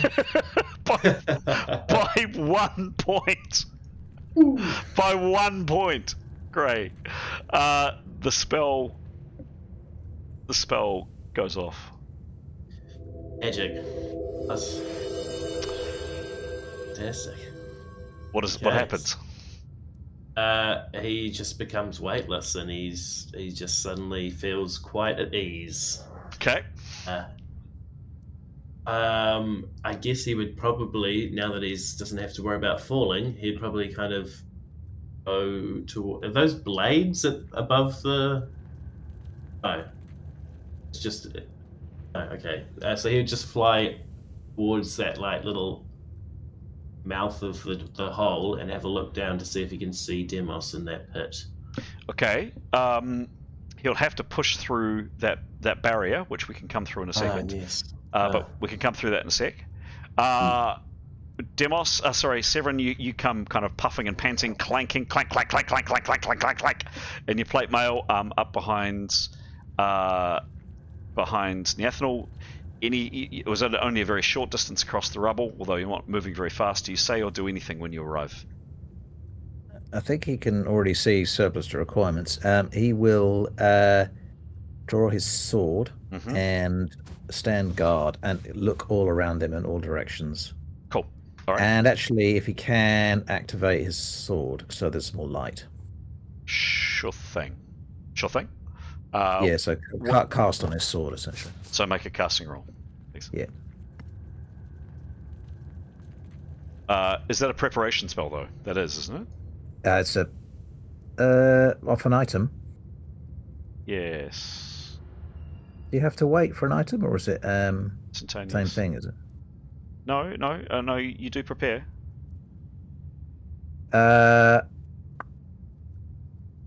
Well, he better prepare them. Okay. Back to the room. By now, Leif and Etienne, you guys are... Whoops. You guys are crossing the rubble. Coming in here. You've kind of heard noises and you're heading in this direction. Any actions other than just simple movements coming from you guys? You can hear movement on the way through. Leif, Etienne going once, going twice. Did we hear? I mean, did we hear anything from? We heard. Are we made aware of anything else? No, nothing else. We'll keep going then. Yep. Okay. Back in this room, and sorry, it's been a bit of a quiet game for both Askell and Jadar and Keros and others. Any other action from these characters in this room? Anything you're doing, saying, narrating? Yeah. Nicholas will continue to say what he's seeing through the whistling. And where is he positioning the whistling? Strangely, he'd like to have it moving between the head of the stairs. He's wanted to keep a watch out. So hopefully he's seen Demos do his sliding trick. But between the head of the stairs and the gap in the rubble where the dead things were, because he's wanted to keep an eye out on that sort of area. Okay, so kind of around here. Yeah. Perfect. Okay. All right. So you're narrating back quietly to those in the room of what you're seeing. Any actions from anybody else in the room? Saying anything, doing anything? I think we're doing our healing thing, aren't we? Yeah, I was going to say, no, she's not sleeping, but does just general resting count towards any sort of recovery? Of hit points, absolutely. Yeah. Resting for 1 hour, not that time matters in this place, but resting for 1 hour recovers 1 hit point. In terms of power points, which I think is what you're asking, Yep.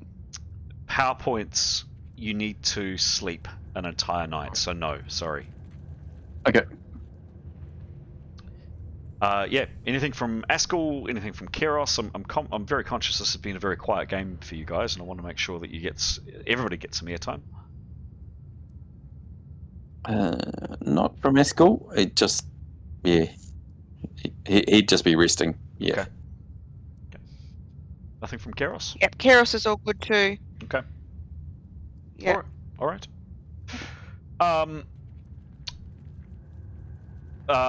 Great. You're wanting to make an attempt to get through this wall.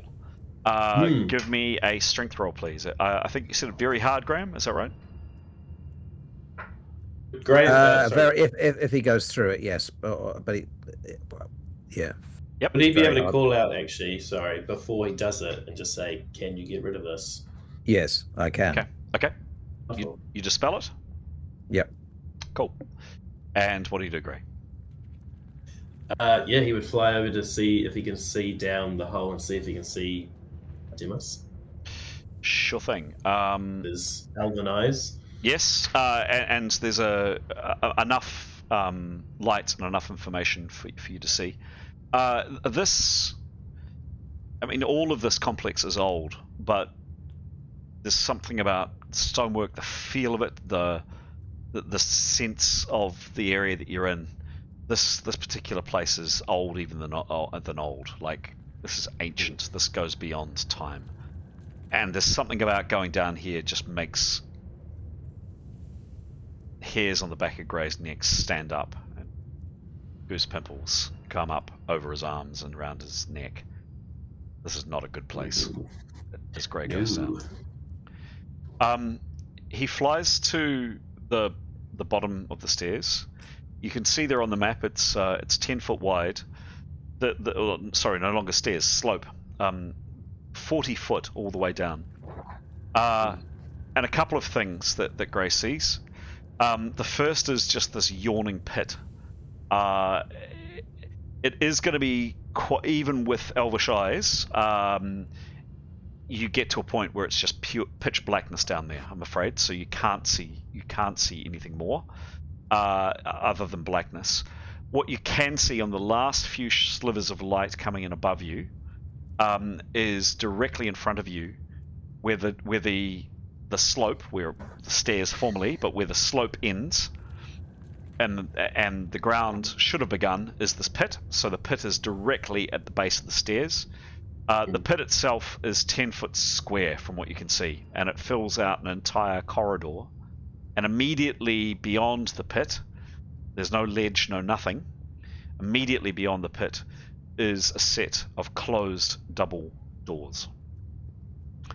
Unfortunately, peering in, it's just too much. You're too far down, and even with elven eyesight, a human definitely wouldn't be able to see the doors. No chance of it. No chance.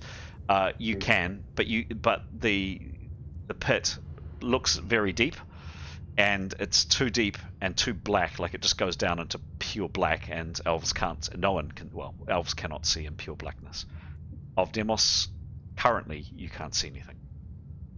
Sorry, so the doors, where are the doors? Sorry. I'm just trying to figure that out. Sure. So if you imagine, maybe if you look on screen, you can see, if you imagine the slope comes down like that, where my hand is.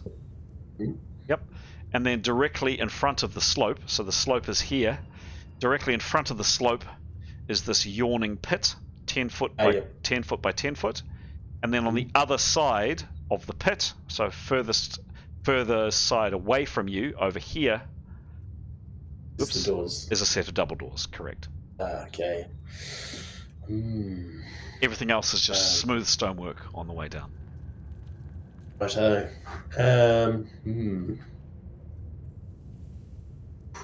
I'm just having a quick wee scan of his things, because he could potentially try and enhance his eyesight, because he has stuff to do that. Just while you're having a look there, puffing and panting, I'm not going to ask for maneuver rolls, but one arm, whoops, that torch shouldn't be there. One-armed Etienne, one-handed Etienne and Leif come puffing up behind Severin and Tanya, and probably in hushed whispers they're filled in on what's happened.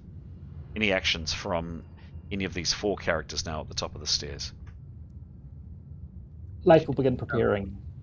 Okay. And it's also some conversation about what happened, and maybe, I don't know if people are able to mentally kind of prepare themselves. I don't know if that's possible, but maybe kind of Severin is going to kind of start singing a Timer folk song to himself and to fortify his brain while he looks around to check there's no nasties coming. Okay, sure thing. Cool. Guys, it's look at that. It's bang on 10 o'clock. I know Alex, quiet game for Keros tonight. I know you're wanting to head to bed. I'm actually feeling great, and I'm happy to game for another half an hour. I'm also very happy to knock it on the head there. What would people like to do? I probably should do some work so that I can go to bed before 12. Cool. I'm happy for anyone to play Grey if they want to. Yeah. I need to shoot off. Busy couple of days. Cool. We'll leave it there. Done. That's it, guys. Thank you. That's our game. Thank you. Nice one. Hope. Sophocles, Vader. Yes, please. Sophocles and and Vader. Sophocles to Grey for a fantastic save, and saving thing, and for a good fly spell. Excellent. Well deserved. Well deserved. And Vader? Vader. Okay, let me think. I'll come back to you. Come back to us. Okay, cool. Mason, are you still there? Yes, I'm still here. I say, like, if this game is about role playing and about playing in as your character would do, yeah, nice work. Maybe not what the player would do, but what the character would do, spot on. So I say well done for you. And happy to give Demos Vader for that. I think for sure. That wasn't meant to be a lead. That was no. I need to collect my brains. That's all good. Okay. Well, there we go. I say very well deserved. Nice work, Mason. There we go, guys. So inching forward into this complex and straight down for some of you.